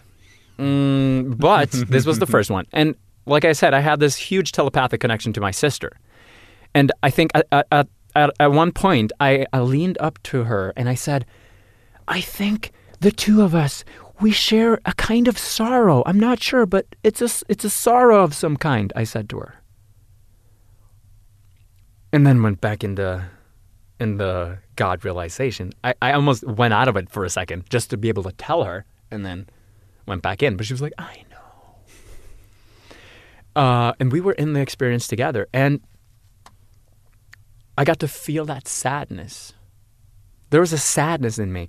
And it was like, are you ready to let this go? Mother Ayahuasca, she told me that. And I was like, oh yeah. And I could feel it, like we were talking about earlier. It's not just puking. And Jesus. I remember the motion. It was like I was all the way back at my pillow. My head was resting against the pillow. And my body just shot forward like an arch. And I was steered like a half-circle arch into the bucket head first in a plunge, like whoop. Bucket plunge. And I was like, whoa! And it was black, like all black and all water. And I was like, damn, that's some sorrow right there. And I didn't dwell on it, but I was like, there's some sorrow up in there who wants to go out. And then, really quickly after this, I was guided up towards the altar. And this is where some profound shit took place, you know? Jesus. Okay. So here's where this leads to you. Yeah. Because it all starts right here. Because I've been wanting for so long, ever since I was 40 years old, as a matter of fact, to go back to something. Which I didn't know what was. I didn't know what it was. I only knew that I wasn't from here. And that's a weird sensation, you know, seeing as how I was born 3 months premature. Now, I was bombarded, I kid you not, with evidence of my own birth because it was so goddamn traumatic. And I wasn't alone in that birth. I had a sister along with me.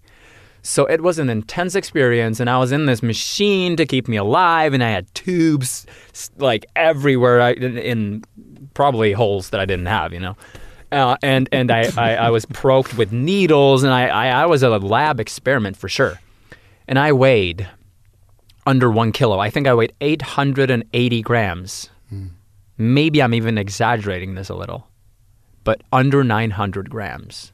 That was my birth weight. Yeah. I think my sister was 910 because the females, they usually, if it's twins and the one is female and one is male, the female always comes out on top. It's just law of nature, I guess. We're almost like amphibians in that sense. Like the female always is bigger. But so she was bigger than me.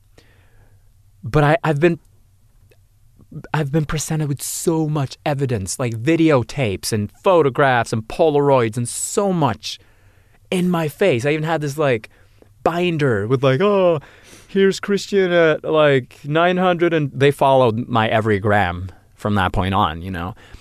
And I said to myself, like, why are you questioning this? You're obviously born here. You're obviously your mother's son and your dad's son, right? You have a mom, you have a dad. They're there. They're in every photo, you know. But there was this sensation that, no, I'm not from here. And I was battling with myself. And I felt really bad for asking myself that question. And I remember we had this plateau in our backyard, this really high plateau with grass on top that I used to, you know, when I couldn't sleep, I used to go out there and climb that plateau and lay down on my back and just watch the stars. And I remember this particular feeling coming over me, like, why won't you come and pick me up? Why won't you guys come back? Why am I stranded here? So I guess, in a sense, if you were to put a term on it, I would, I stumbled across the term starseed when I was, you know, waking up, when I was opening up to, you know, alternative literature and spiritual books and that sort of thing. And that really stuck with me, like starseed, because there's something from cosmos that is planted inside of me. And it's always been there, but it didn't wake up until 2010, 2013. But I always knew that I was not from here. And I had this feeling, I had this strong urge or pull towards Sirius at one point. I remember I was so into like Sirius, in particular, Sirius B, the brightest star on the night sky. And I didn't know why. I knew the name Sirius. I had to look up the word Sirius, and I was fixated on that. But I was none the wiser after that. I just knew that I had a connection to Sirius. And if you look up literature on starseeds, that's like a big thing. It's either Sirius, the Pleiades, Arcturus, I think it is, and Orion. Those are really common. And I had an affinity for Sirius, like bad. And this was in the beginning. But I wanted to know where I was from, you know, my starseed origins, so to speak. Where am I, like, what starseed am I? And I ever since I woke up, I wanted to know this so bad. But I didn't. I did not get to know. And when the ayahuasca guided me up to this altar, there were 3 lights. Power of 3, people, power of 3. 3 lights on there. And when I looked at them, this, like, I don't think ayahuasca spoke to me at this point, but I remember I looked at them, and someone in my head, I think it was me, said, wow, that is familiar. And I don't know if you guys ever seen, you've probably seen it, the Belt of Orion, the Orion's Belt, the 3 dots next to each other. Yeah. That was funny enough. Every time I found myself looking up at the sky, I always looked at that. And I remember I had I had a liking to the number 3 ever since I was little. That was my number. I remember, we were playing like agents, you're secret agent. And I'm like, I'm secret agent number 3. That is me. I have the number 3. I need it. So I really loved the number 3. And then I could clearly hear ayahuasca like, it's all in the 3s. It's always 3, she said. And I was like, what? And then I looked at the lights. Now, the altar is like a table. It's like a teacher's desk, really. It's a standard table, really cheap table. And the candles, they were one at each leg of the table, on each end, and one in the middle. And when I looked at this, I was like, damn. That's the Belt of Orion. And once I thought about the Belt of Orion, I just whoosh, went out of my existence somehow, out of my, being, and into this sort of movie.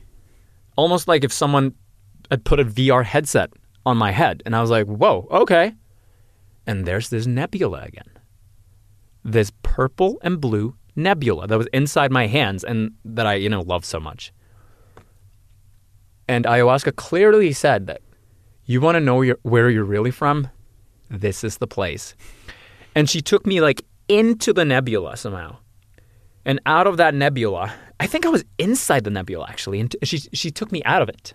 And she zoomed me as far out to where I could actually see the Belt of Orion. And I was like, damn, I've always known.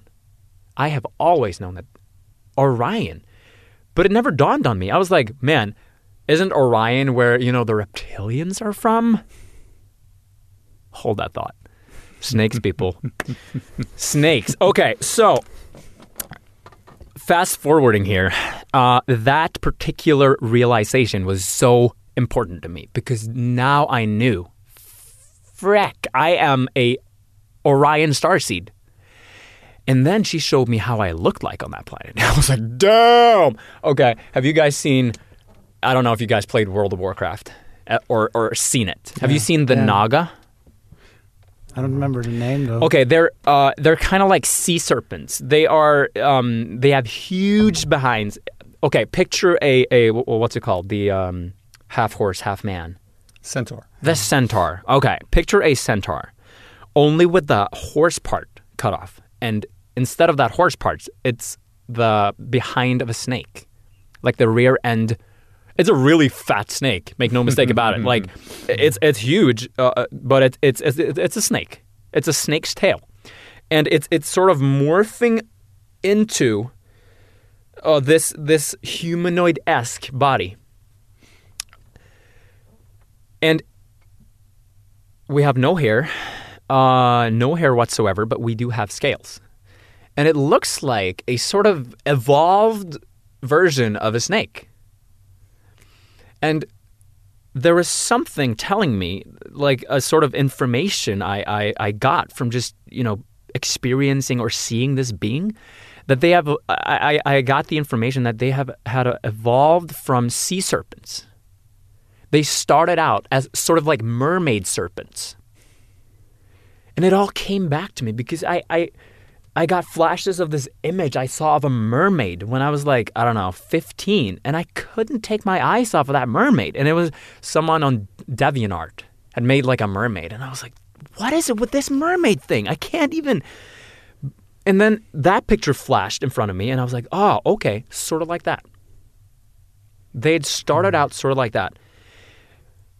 Okay, and here's the big part. With people talk about, it's a conspiracy theory for sure, but I'm all about that. And people talk about, the Illuminati being controlled by the Dracos and the reptilians. And I could see that our origin, that my origin as okay, let's make a thing clear here. I have aspects of this being in my being. That is what I'm referring to when I say I'm an Orion starseed. I have this connection to another part of me that's actually somewhere in or on or whatever you say on Orion, or has been. I'm not sure if it even exists, but it transcends time. Well, time is still having a time out. So and I that's saw, fine. That's cool. I saw how, I don't know, there's this movie commercial. I think it's a Thai movie commercial. No, it's not a movie commercial. It's an ad. And it's on YouTube. You can search up, like, go on YouTube and search up Thai twins and type in gangster and then type in monk. And I bet you will find this advertisement. And basically what it is, it's two brothers and they grow up in Thailand. And they have the exact same upbringing up until a point, I think they're like, 10 or 9, where one of them goes off to become a spiritual Buddhist monk. And he's, he shaves off all of his hair and he's all dressed in the orange, Buddhist robe thing. The other brother, he decides to go into, he goes a little on a different path. He starts selling drugs. He gets lots of tattoos. And he gradually becomes this sort of gangster, thug, drug dealer, pimp. Now, what I realized was I was from Orion, the very same birthplace as the so-called Dracos, the so-called Illuminati reptilians. And I was like, damn, they are my freaking brothers. Now, if you have a big enough bird's eye view of this whole thing, they are all us, but I got this really brotherly sensation. And I was like, okay, I'm the Buddhist brother. That was my heritage. That is my starseed origin. I went the other way. And at this point, I got a feeling that there were more of us in the room. I didn't know who it was. But I knew that there was someone else in this room, out of all the 30 people in there, who were like me. Who were from, originally, Orion. Okay. And here, I think, is where our paths cross for the first time. Yeah. Because at this point, I went back into the couch and I went through, no, not couch, the mattress. And I went through my little personal hell. Because friend is an old friend. Fear is an old friend of mine. I mean, he's a really old eagle. The two of us go way back. Like I struggled with huge amounts of insane fears when I was growing up. I remember from the age of 6 to 18, I diagnosed myself as a paranoid schizophrenic. Like I'd been dealing with some shit, but it's all part of the plan, and I realized that. But I had a little, I had some leftovers in me. There was some residual fear I needed to get rid of, and to make a long story short, ayahuasca just told me to yell out. All about the yelling, right? Oh, yeah. All about the noise. Team noise over here. I'd say praise the yelling, but still, Yeah? I recommend going into it, not yelling, but when you're yelling, that's okay. But That's powerful stuff. I really think that once we put some energy into it, and yeah, one can say that, oh man, you don't have to be so loud because everyone's going through their shit. But believe you me, when they're going through their shit, our noise, our yelling is just white noise to them. Yeah. Or it can be hella terrifying. Anyway, I had to yell, I am in control. Like I had to yell that out loud. And I had to physically and mentally, spiritually, everyly take over my body. Like I had to be in control of my body.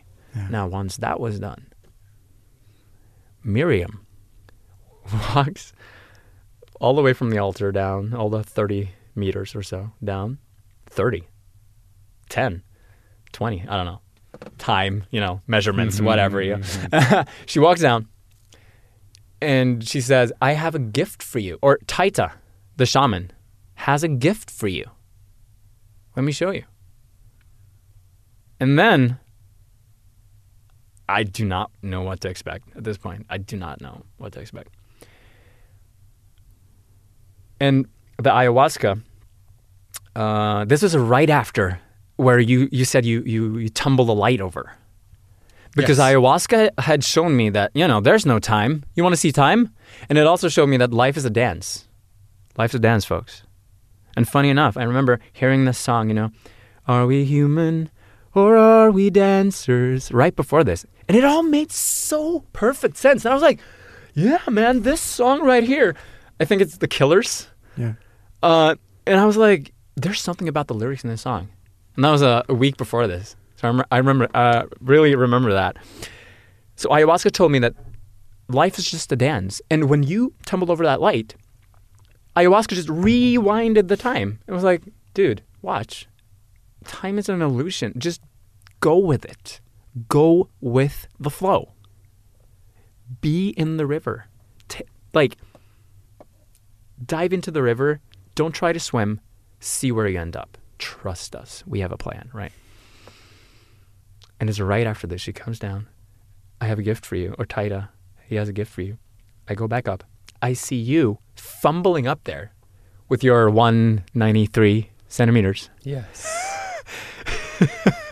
You are fumbling up there, as long as you are, Do my dance. doing your dance. You were dancing. My candle dance. He got it, folks. He was dancing. Oh, I was dancing. And Because I was in a euphoric state of mind. Yeah. Because I just completed a very difficult game of life yep. called Doubt. Yeah. But yeah, continue. And here's where the two of us recognize each other, because that's what we did. Now, I didn't... There were people standing in line because Taita, he was all up in everybody. So he apparently had something going on like simultaneously with two other people. Yeah, he's a multitasker. He's a multitasker, this guy. Yeah. So I was like waiting for my turn, but I remember you up dancing your little dance, and I was like, man, he's out of it. I thought, I thought he's enjoying himself, but he's way out of it. And then I sat down, and then I can't remember the exact sequence of events here, but I remember like a moth to a flame, or like the opposite pole of a magnet. I was like, whoop, stuck to you. And I think it was ayahuasca that said, you are not alone. Here's your brother from the stars. And I was like, what? And then, like a tractor beam, our two heads, even though you are, what, like 20 centimeters higher than me, maybe more? A bit higher than me, yeah. I'm 178. You're 193. Do the math. Can someone do the math real quick? Whatever. Measurements, But you're a fair bit taller than me, right? Yeah. But at that point, our two heads, there's like this tractor beam out of freaking Star Wars that like hooked our two heads to each other. And at this point, I remember becoming a one with you. Oh, we were one. We were one. And the strange thing was, we were not just one. We were mimicking the movements. I remember at this point, I was like doing something with my head to check, and you were doing the same exact motion at the same exact time as me. And I was like, damn, we are one. Oh, we are one. Like if I ever... Indeed. Yeah, so and I remember we did this like Eskimo kiss greeting with like our foreheads Yeah. meeting and our noses meeting. Isn't that an Eskimo kiss? Isn't that what you call it? I don't know. Well, now it is at least. It's like No, it is. a warrior's greeting Yeah, sort it's of thing. a warrior's greeting, yeah. And I could see inside your head. Literally, your head was translucent. I could see right through. And I saw that same nebula in your brain, and almost as if that was the confirmation I needed to be like, okay, you're one of the guys, you're one of the crew. And we had to sit down after this, I think. And I remember uttering like, you said to me, "There you are," and I was like, "Yes, there you are," and I was like, "Who is this guy again?" And it dawned on me, okay, he's me, I'm him, he's my brother, something told me.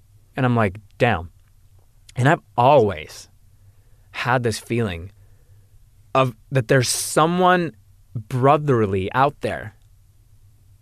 That there's a person out there that has a brotherly relation to me, but where the hell is he? Where was he, you know? I'm 26 now. Where was he for the past 26 years?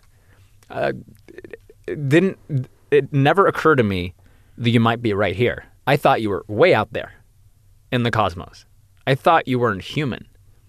So you can imagine meeting this guy in the flesh, literally in the flesh for the first time. I was like, okay, you're here. And it had to sink. I think it had to integrate. So we sat down at the altar and we were both like gobsmacked, dumbfounded. We were like, yeah, we had to sit down. Yeah, and we were like... And we hugged, and we was just like overwhelmed because... and you know, I told you each other prior in the story. Well, first of all, when I was lost in the ocean of my own questions, that there was an anchor.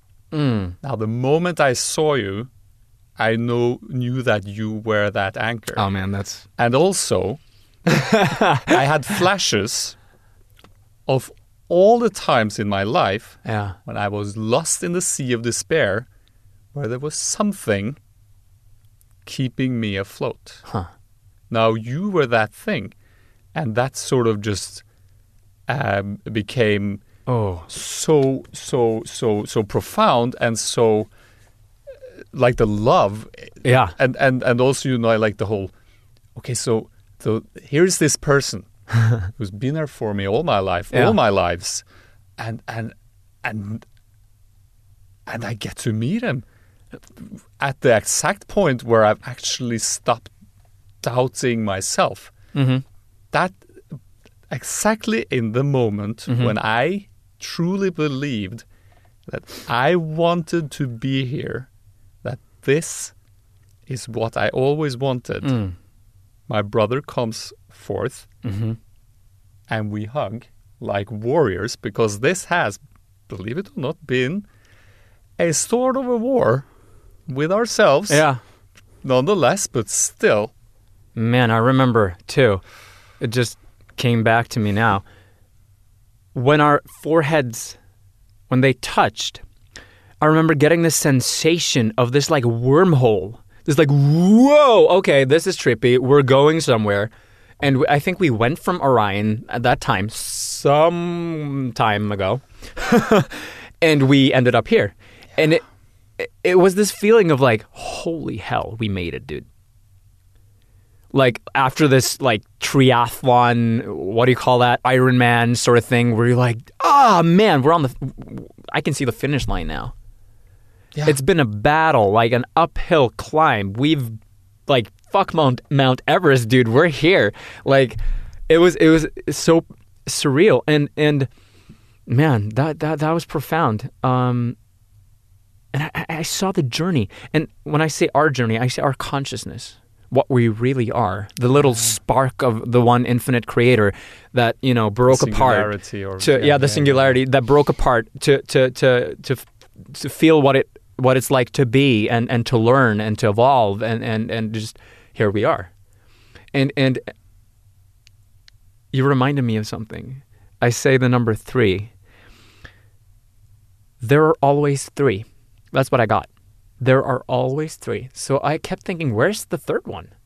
And I kept asking you. I don't know if you remember. No, I remember whether I had a brother or family member. Because I was like pointing at everyone around us because I could. But that's another thing in its own. But he was telling me this, that you felt a connection to like everyone around you. At that point, it was absolutely crystal clear. Yeah. That all the people in the room were we'll call my tribe, whom since before time had set upon a quest to actually get to this point in time where we would actually leave doubt and reclaim our godliness, so to speak. And all of them were people in my life from childhood, from adulthood, from previous lives, family members, historical figures, Mm. whatever. Everything was a perfect synchronicity where all the little just wedges and nudges of my life had sort of tilted me to this point where I could say from the depths of my being that this is not a coincidence. This is something I chose. This is more or less, this is my creation, speaking as consciousness itself. And the vessel Ulf finally Caught up to it. doubt, caught up to it, and can actually sustain being both human and soul at the same time. And so I was. I remember we got up and I said we need to do like a power hug, and now that's the hug where whom on this particular Friday, I would say approximately around probably like 3 a.m. or something. Well, it's a Saturday by then, I guess. You would have felt a small lift in your soul, because that hug was like an atomic explosion of transcendent love to the friggin' universe, because we fucking did it, man. Yeah, man, that's some profound. Profound shit. Yeah, and then you said you had to lie down for a bit. Yeah. And then I went through another little hellish experience, but it was all to integrate everything. Yeah. And I remember I felt that, that power that you had emanating off of everyone around you. Like you had a connection to them, and I felt that you realized that. So I was like, is he your brother? That guy over there. He has to be your brother, right? He's your brother. I was like, I'm pointing out everyone right now. And I do know that in a, non-dualistic way, everyone is, related, and we're all one. But obviously one of them was, I'd say like harboring the soul of my brother, or the path, or the, I don't know how to, like say like you incarnate through all these lives, and you're helping out each other, without even knowing it. These other, souls on this, I call it, fantastic journey through life. But like it would have never occurred to me how profoundly beautiful it is to realize that we're all on the fucking same team, and that we're all working for each other. Now, like, imagine your worst enemy, right? He's just throwing shit in your face and being a real dick all the time. But he's helping you. And to get sort of that, like, every stone you turn, there's just love.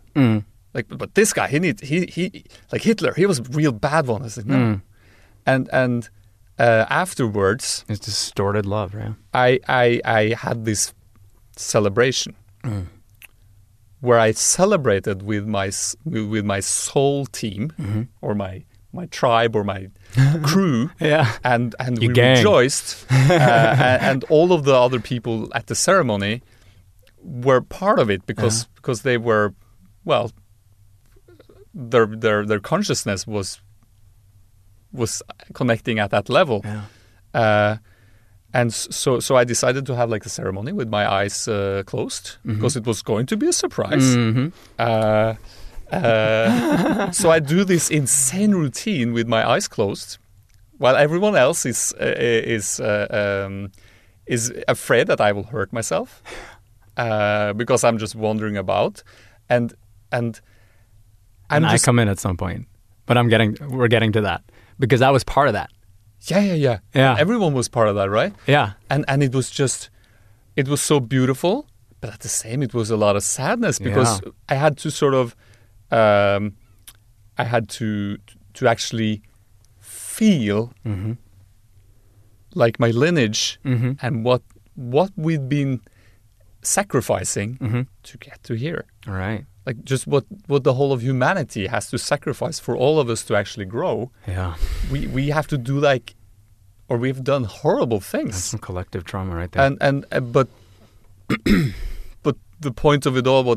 That's not bad. Yeah. It just looks bad from the outside. It's necessary to grow, right? But like if you're playing Super Mario, and there is no hole to fall into, and there are no plants that can eat you, and there are no Goombas who can throw whatever they throw. There is no Bowser. No Bowser. Well, that's a game you want to play, right? And currently, like in this reality, we're playing at a level that's so freakishly fucking hard that doubting yourself becomes very natural. I mean, legendary in Halo, no, it doesn't even compare. Insane in Gears of War can go fuck itself, you know? It's not even funny. And Dark Souls doesn't even have anything to this. And the poetry and it was so we made a play. So this is a Ayashka / reality play where we played out world history and all the odd things that had to happen for us to come to here and now, and how many attempts we had to have a go, like how many times you had to try again and again, like respawn. Yeah, respawn. And it, like, try, you know, all the myths and all literature and all films and all everything was just baked into this whole existence, and it was there as our aid. Like everything is helping you all the time. Yeah. And what's holding you back is effectively your doubt. It's like a feedback loop where everything is really love, but it's so distorted at times. Yes. But it's there to teach you. It's there to guide you, right? And you also know if you keep repeating, I don't deserve love, love is going to smack you in the face. because love is coming whether you want it or not. But love will take the shape of whatever you, sort of want. Like the law of attraction is like you... Well, I don't deserve this. So love says, I don't want to deserve this. Okay, we'll take it. and it was, but it was, you know, at the same time, you know, like the mass murderers, the wars, all of this stuff. Really horrific shit. Yeah, and you're just so humbled by what we had to do. Like the carnage of it all. But at the same time, it's all love, and you just become like, damn. Yeah. And so I had the party was ended in me doing a impossible. It was dancing and all of that, of course, as well. Doing an impossible move to actually dive into the singularity again, back to point zero, and at that point there was like this, choice. Do you want to just let this be an illusion, a dream, and go back to as if nothing had happened? Do you want to go back to the doubt place again? Because you can if you like. You're free to choose. Yeah, free will. Free will. And I was like, it was so tempting, right? Because at the same time as you just feel all this love is like, but the potential is infinite, and you become like, but what do I do with that? And then that was where do I go from here? and then I was like, where do I go from here? And then I was like, slowly waking up from the Ayashka, and the light was starting to come from outside, and I was like, oh no, it was all a dream, like that feeling, right? Like it was just a trip, like it meant nothing. And then I was like, but I had a brother, and it was, I made it. And then I stumble up, and I'm like looking around me, and people just seemed like to be minding their own business on their own journeys. And I walked towards the bathroom, and I looked to the right, and there's my brother. And I'm like in a Hollywood movie, you know, where they do something spectacular. Yeah. And then the next day it was like, oh, it was all a dream. But then like on the bedside, there is like the... sword or like a remnant from the dream. And I'm like, oh fuck, it is real. Or the scar in a horror movie where you were like chewed on or sliced up by this monster, and it's real. It's real. And then I just had to lie down next to you, and I was like, I'm home, baby. Yeah. Because we're here, this is exactly what we wanted, and damn, that feels good to be alive and actually knowing that. Yeah. And well, I dare say the world has not been the same ever since, because a couple of times in the last month I'd tried like, oh, poor little me, and then I'm like, dude, come on. With like we've seen that card trick like a million times. We know it's a sleight of hand. It's like not even close to plausible. Yeah. Like, please, sorry, bro. And the humility towards other people and their journey, and just like, wow. Because it's each of us have our own journeys, and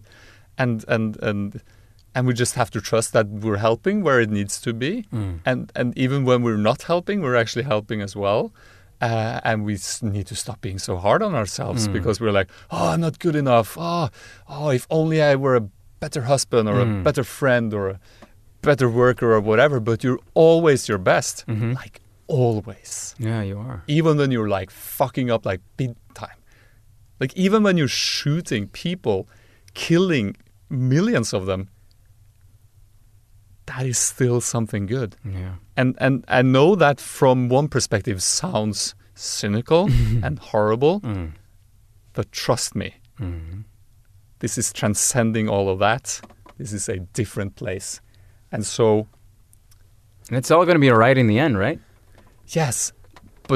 And I think my feeling right now is the end is now, because now is now, and we're always at the party, as Rob Bell would say. Yeah. Because, we want to get somewhere. Yeah. We're always there. It's just a matter of not doubting yourself and actually just accepting reality for what it is here to teach you right now.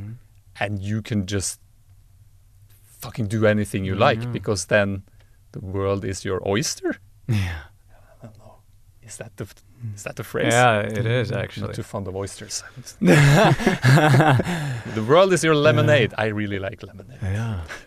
It's really, it's so beautiful to listen to your collective story of your experience. Right? Yeah, how it all connects together. I want to emphasize something though. I know you said it, but the love here, it's. I used to think that, people saying follow the love or follow your heart or that sort of thing was a huge cliche, and I was like, ugh. But the love in this, I mean, you said it yourself. I met my brother, but it's not just a brother; it's something bigger than that. Yeah. Where you're like, you're a brother in the flesh, born out of a vagina, like blood relative. Nah. I met my brother? Yeah.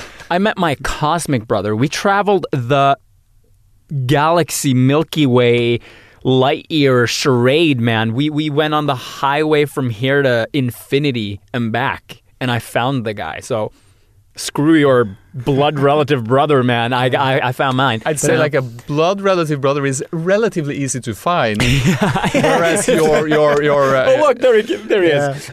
Takes like that was. Damn. Yeah. There you are. But how has it been like after this? Has it been doubt? So like the mind coming back, making ideas about it, or is it kind of the mind always comes back, right? Yeah. Because you're in your body. Body has a mind, but it's the knowing. Yeah. That I think the first time I took ayahuasca, the knowing was sort of the same, right? You're it. You're everything. But then. Doubt was still strong. So when I came back, it became sort of like a, so this is horrible, but I know that when I die, it's all good. So it's okay. But still, it felt horrible. But now, I can't. It's impossible for me to even try to like sow the seed, plant the seed of doubt in myself, because my soul is in my body, and we're one, and that's not gonna change. So I was going to tie you into the story because what was quite profound. So I was going to do a 3-day. Yeah. But that Saturday, I felt that I'd done my 3 days. Yeah. So I was like, I don't need to do a third one because I found everything I need right now. I'm positive I will do ayahuasca again. Yeah. For because There's more. There's always more. Always Right? more to be learned. Yeah. But at the same time now, I need to integrate this and actually take this home to the village and share with my, like, I need to actually be this for realsies. But Rabbe was going to pick me up on Sunday so that we could talk about our the journey. So I called him and said, "Could you pick me up today?" And he was like, "Yeah." And No problems. And he came and picked me up, and some other people from the ceremony who were also going back on Saturday. And Rabbe asked like how their experience was, and then when they talked, like one of them said like she felt like it was like conducting a symphony, and it all synchronized so well into my experience. But then Rabbe talked about his experience, and I realized that his previous ayahuasca experiences were tied into my ayahuasca experience, and that when Rabbe had been vomiting all those years ago, he was also vomiting and like gulping up all that dark stuff and love in my journey, and it just all connected perfectly. Oh wow! Outside of time and outside of everything, and so at that point I was like, well, he was there with me, and obviously I had invited you because I had asked you to come along on my journey, but then it just all sort of like Connected perfectly, and it's been surreal. And speaking of connection, I just want to tie something up. I just want to connect a few dots here for the audience, because our experience, the part where I felt like there was a part where I chose to leave our collective on Orion. Yes. And you guys remember back when I said I said to my sister, we share sorrow. Yes. And I've always wondered about this. I've always wondered why did I choose to come into this life as a twin? I mean, it's a weird sort of experience in its own, right? Two human bodies being born at the same time. Yeah. Two embryos melting each other. The whole ordeal, right? And I got these amazing intuitive insights after, I said to you, I had to go lay down because there was something coming. And here again, it's all about the threes. I got the information that if you're from Orion, there's a part of you that's always linked to the number 3. And someone asked me one time, do you know your life path numerology number? And my answer was, well, it's either 3 or the double, like 3 times 3. No, 3 divided. Jesus, math. It's not my subject. 3 plus 3 equals 6. So it's either 3 or 6. He's like, yeah, it's 6. So I've always known that there's the power of 3, the number, it's really profound for me. And what I got was, she was my tutor. I was like, tutor?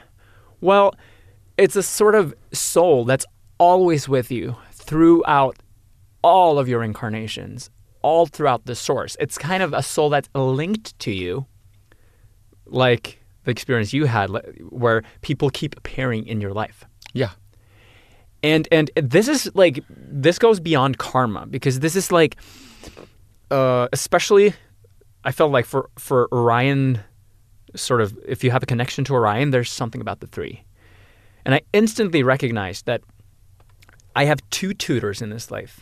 And one of them was my twin sister, and the other was Aina, my soulmate. Those were my tutors, and I'm the third, where 2 plus 1 equals 3, right? And then it came to me, because everything happens in 3s. I all of a sudden realized, or ayahuasca told me, or my intuition told me. At this point, I don't even know who's talking. It's just one big clusterfuck of knowing. Yeah. Yeah. And I'm moving to Costa Rica on Monday, the 18th. And I'm going to visit a guy. I don't know the guy, but Aina does, or she doesn't know him. But he's contacted her before. Now, in my knowing, it came to me that he's the third. He's the third brother. And I was like, bro, this all hit me in the face. I'm like, really? I said it out loud. I was like, that's awesome.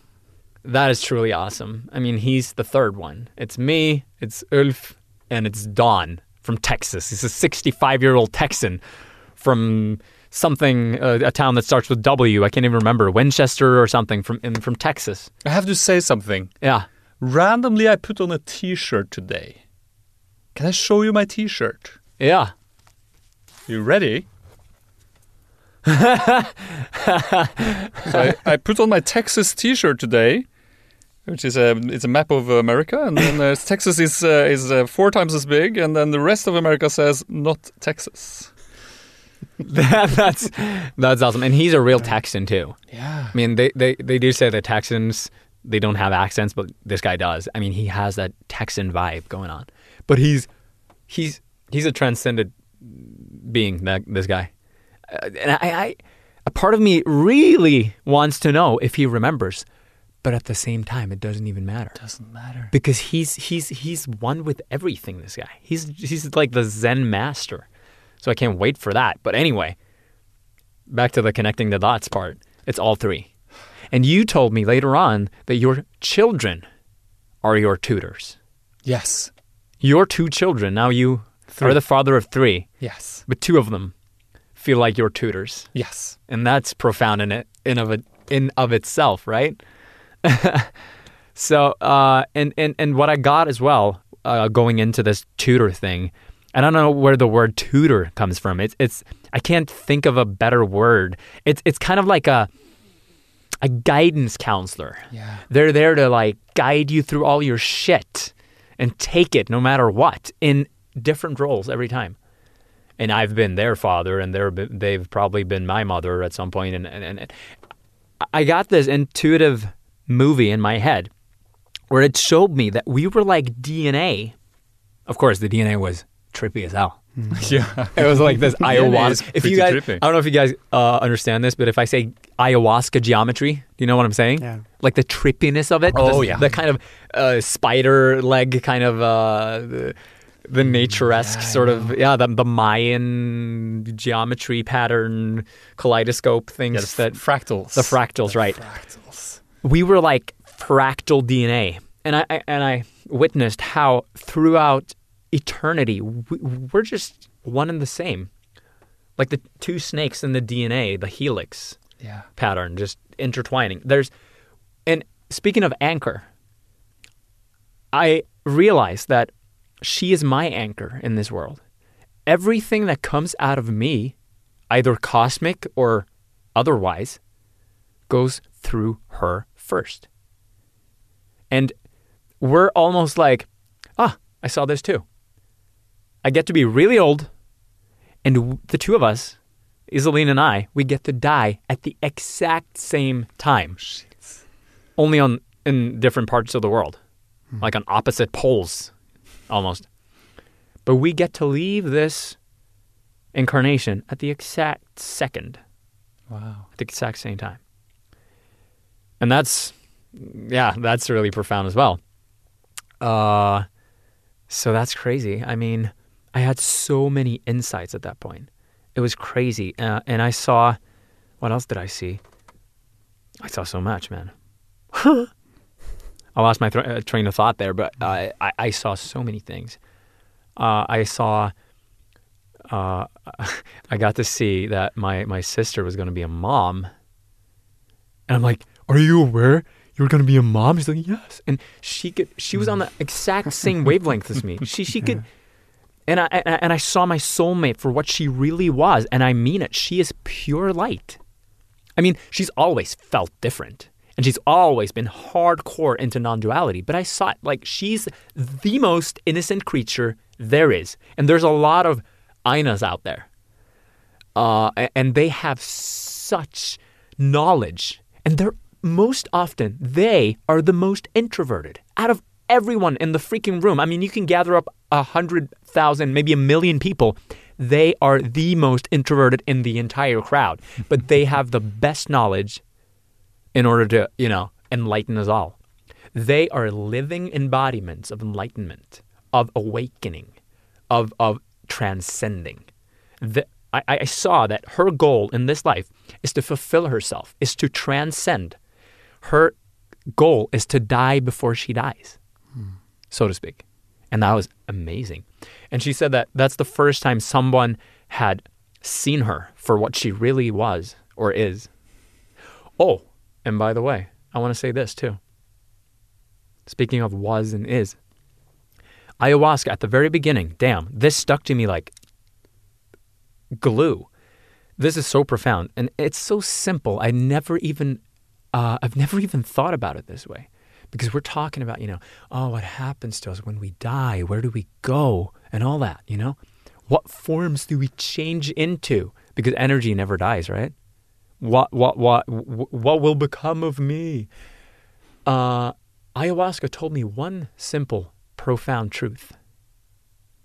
I'm going to pause a second for everyone listening to just soak this in. And do not think about this, guys. Feel it, please. It is impossible not to be. I'm going to repeat that. It is impossible not to be. That's what ayahuasca told me. And I'm like, yes, you cannot not exist. It's impossible. And it's that simple.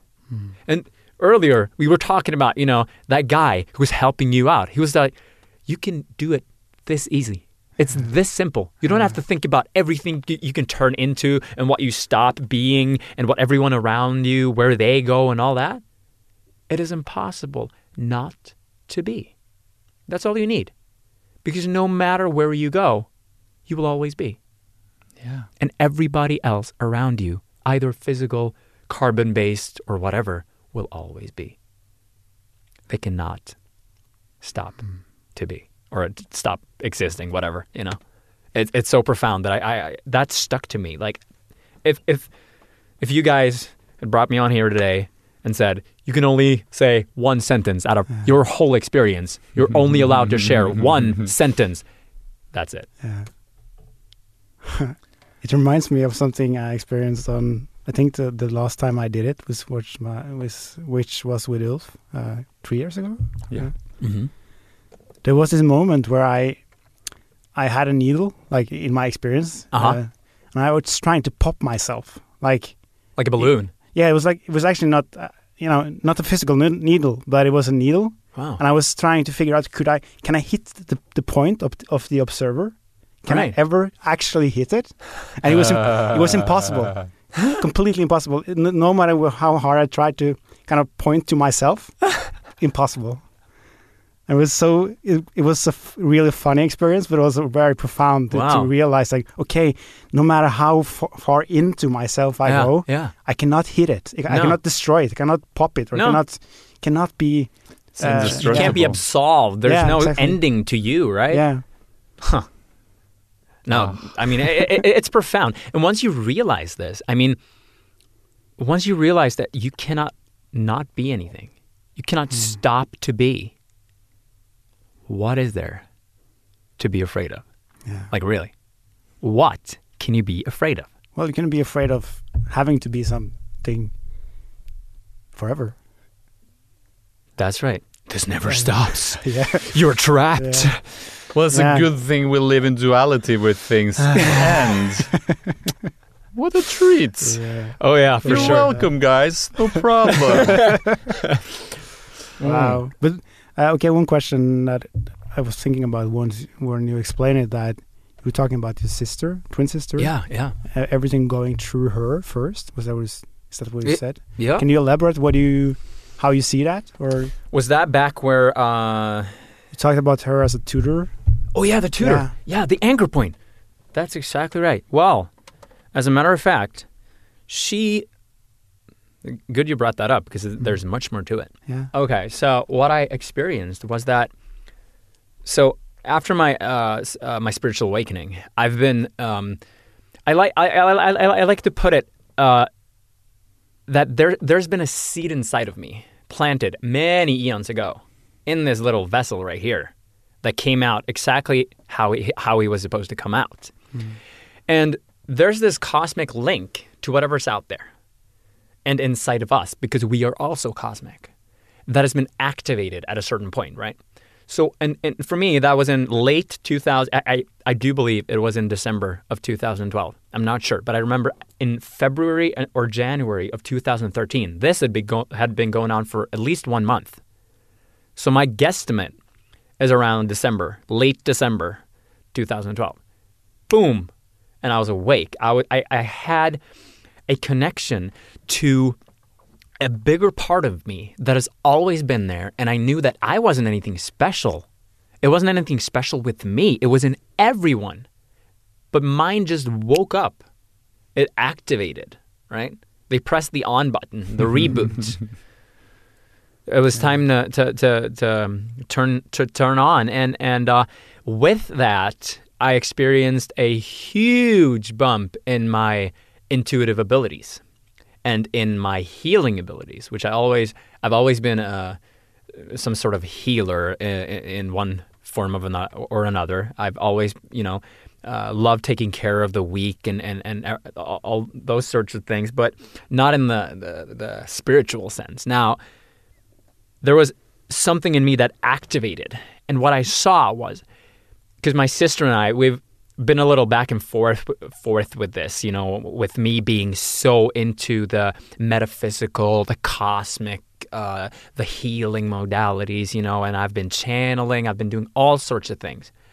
While she hasn't. She's been stationary.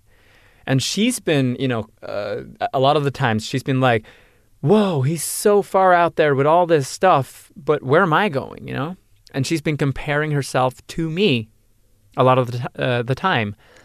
And what I saw and what I got from the ayahuasca experience and my intuition, at this point, all the talking comes through my intuition, but with Mother Ayahuasca boosting the signal like crazy. It's like a 7G antenna on top of my head. I'm like, whoa, this intuition is crazy. And what it's telling me, my intuition, is that I mean, the two of us, I am half the circle and she's the other half. And together, two halves make a circle. Two half circles make a complete circle. And she's I've referred to her as my anchor point. I think I did at the time as well. I referred to her as my anchor point. And I said, and I felt that there is nothing that comes through me, be it energy through the hands, be it this thing I call light language. Crazy thing, guys. You should Google it. Crazy thing. Or if it's, the intuitive abilities, whatever it is, it's always through her first. So I saw that I am practically useless without her.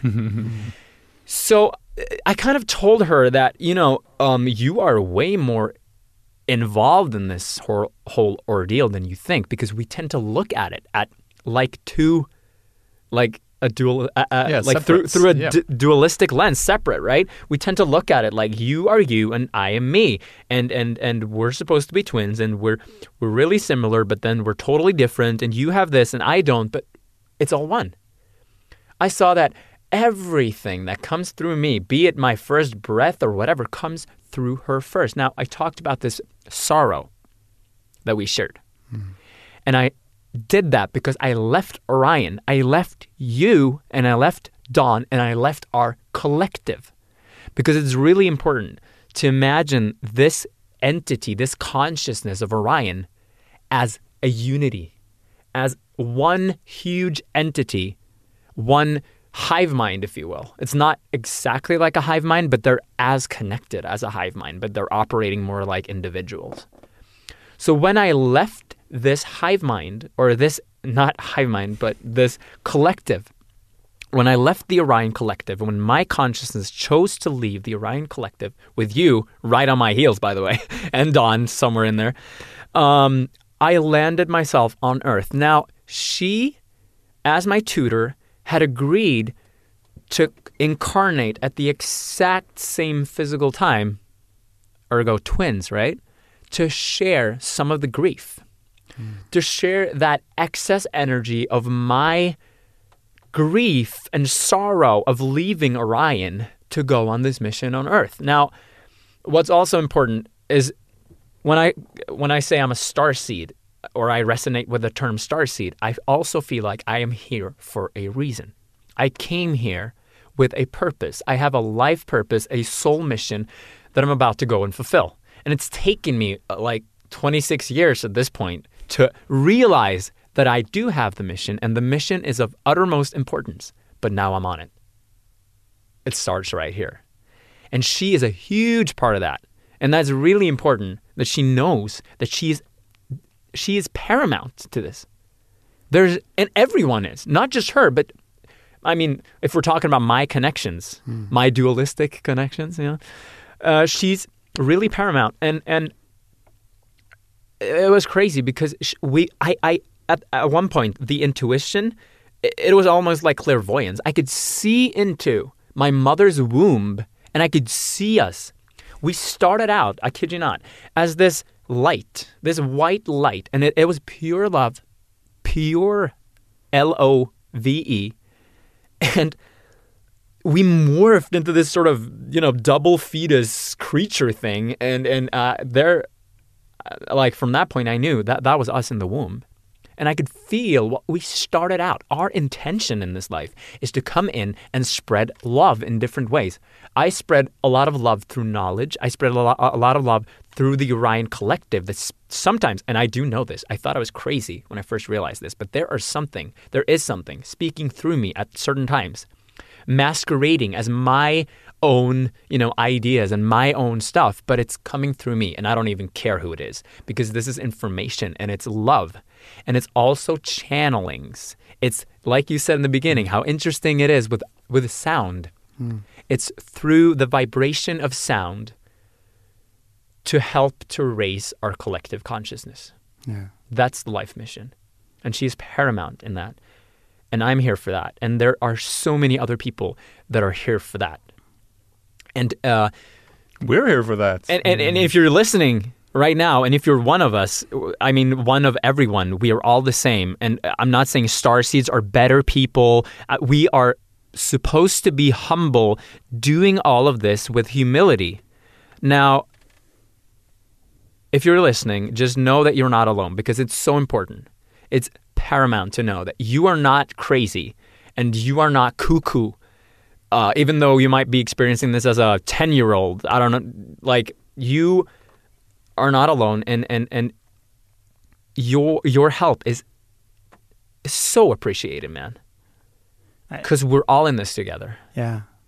I just want to add something to that. Like this kind of, because that has been a huge part of my journey to, when you start getting this kind of intuitions that, one thing is to start trusting that, okay, there's probably more. It seems like that's legit. But another thing is when you need to start taking your own experiences seriously. Like, like you two are talking about now, this starseed and brothers and all these kind of things. Yeah. Like, whatever it is there is so much growth in actually taking it seriously. Yeah, and embracing who you are. Yeah, right? Embracing those kind of small like sensations that, okay, this idea, like what you talk about it as well with when you looking at the stars. Like actually, one funny thing about that is like my journey has been for a while that certain people has told me that this, okay, you have connections to this kind of stars and these stars and these stars. Yeah.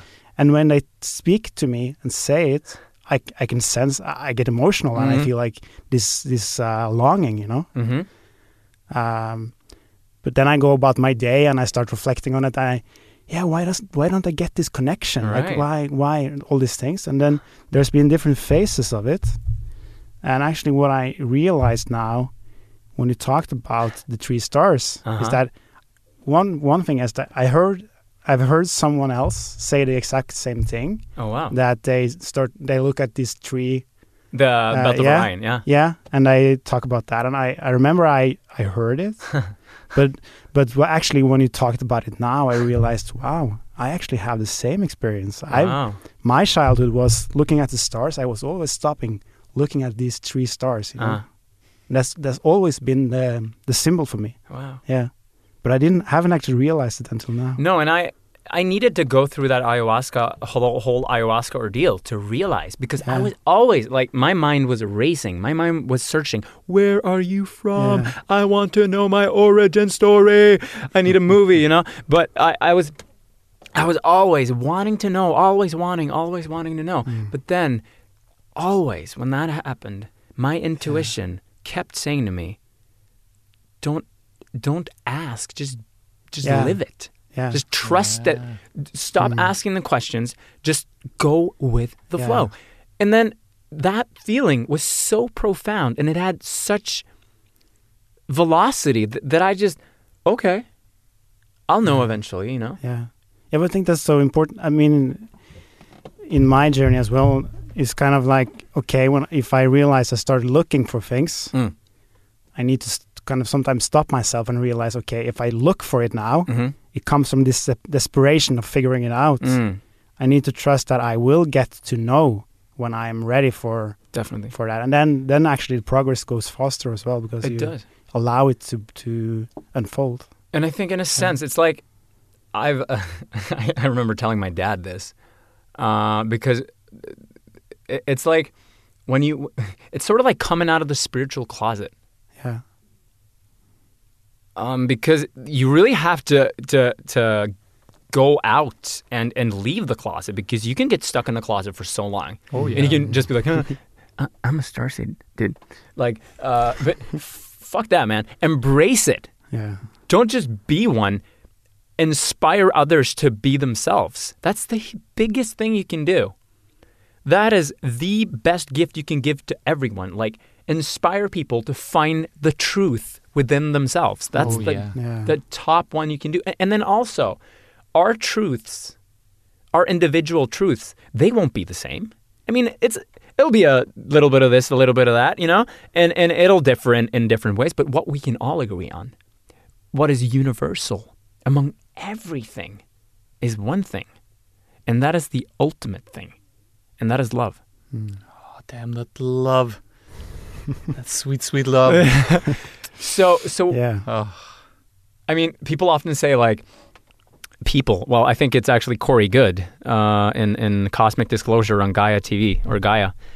He says in one of the episodes there, like, we talk about the Illuminati, and we talk about, you know, the powers that be, the cabal, whatever you want to call it, right? The bureaucracy, whatever.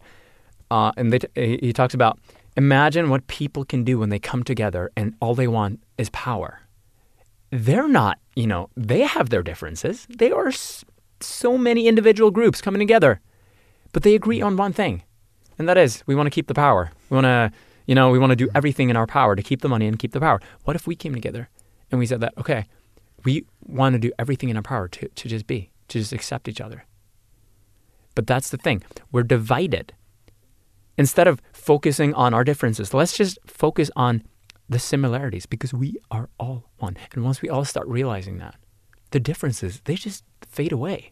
Oh, you're white and I'm black, and you're tall and I'm skinny, and you're the opposite of me and this and that. No, it's all one. And with the love, man, I mean, the love I felt when you were talking about, you know, you doing the celebration and that sort of thing, and you were really loud. One of my tasks, I could feel that. It came in an intuitive spike. Something just said, go up to him and be with him throughout the whole thing. And I thought, okay. And I could see your cosmic journey. It appeared in front of me. And I was like, okay, he needs me right now. And I even went up to the shaman, the Taita, and I asked him, is it okay if I accompany him on this? And all I did was love you unconditionally. And that was the weirdest part. Because you asked earlier, well, have you guys had doubts and that sort of thing on this whole brotherly cosmos ordeal? Yeah. No, not even once, because I felt the love emanating from this. And it's not, you can't fake that. You can't fake that. Jesus Christ, man, I love this man to death. I've never met this man ever in my life. And here he is. And I'm meeting him for the first time. We went through this reunion sort of thing. And I can sit through this shit with him. I mean, because you were loud and you were going through hell. And I was like, it doesn't even matter. We were dancing. We were doing the cosmic dance. I mean, I remember at one point, man, this guy can gouge my eyes out right now, or he can take his knee and just kickbox my head because your emotions were so violent and you were going through such a profound thing. But I was like, it's all love. And I didn't care. He could have bitten off my ear for all I cared. I'd love him to death. And that's sort of unconditional love. That was truly an experience for me because I have never loved anyone as highly as I loved you that day, that evening. And it was just pure love. And I was just laughing through the whole thing. And it must have been an hour. It lasted for eons. I don't know what to say. But the whole room, I trusted that room completely. Yeah. So I was roaming about like a madman with my eyes closed. Yeah. Because there was no doubt in my mind that you guys would pick me up when I fell, which you did. Mm-hmm. And it was all love. And even the bad things were love. Yeah. And I was just so overwhelmed. And it was so beautiful. Because love is, in fact, behind it all. Yes. And like Jimi Hendrix said, that when the power of love overcomes the love for power, the world will know peace. And that is profound. Yeah, that is profound. Wow. Damn.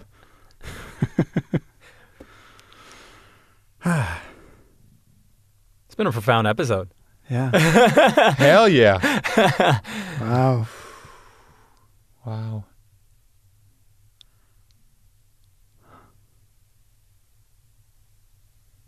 I have to break the silence.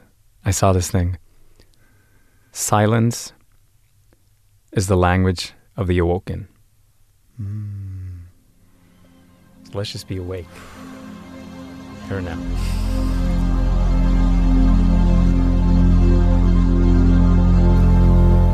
You've been listening to the Infinite Podcast with Ulf Tønderflytter. and me, Øystein Rabbe. Thanks so much for listening. And be sure to subscribe to our podcast on iTunes, Spotify. Yeah. And or on Facebook or... Yeah, follow us on Facebook. Yeah. And also, we've now made a Patreon account. Yes. So if you like this podcast and would like to support us, go to Patreon and check out our Infinite Podcast site there. Your support would would make really it appreciate possible it. for us to make more podcasts. It takes a lot of time. We enjoy it so much to do it, but we also have regular jobs to pay the bills, and our dream is to be able to do this full time. Yeah, this is our full time. And This we're taking will be our full time baby steps towards that dream, and we want to make more episodes and continue to share it with you. So that would be great. Actually, I realized when we talk about it, we haven't even explained what Patreon actually is. So it's like a support site where you can support a business or artist or an artist or whatever creator that makes something with I guess like monthly donations. Could be like from $1 and upwards. Yeah. Right? So anything would be great. We would be so thankful. And you would be thankful because we're doing this for you. Yeah. And it actually gives it's a good feeling sometimes to actually help the things you care about. So if you're listening to us and you care about us, but I mean seriously, it's a good thing to contribute to the things that matters to you. So That will we're help them not grow. asking you to pay unless you actually want to see this podcast grow and unfold into what it's about to become. Infinite greatness. Yes. Thank you. Thank you.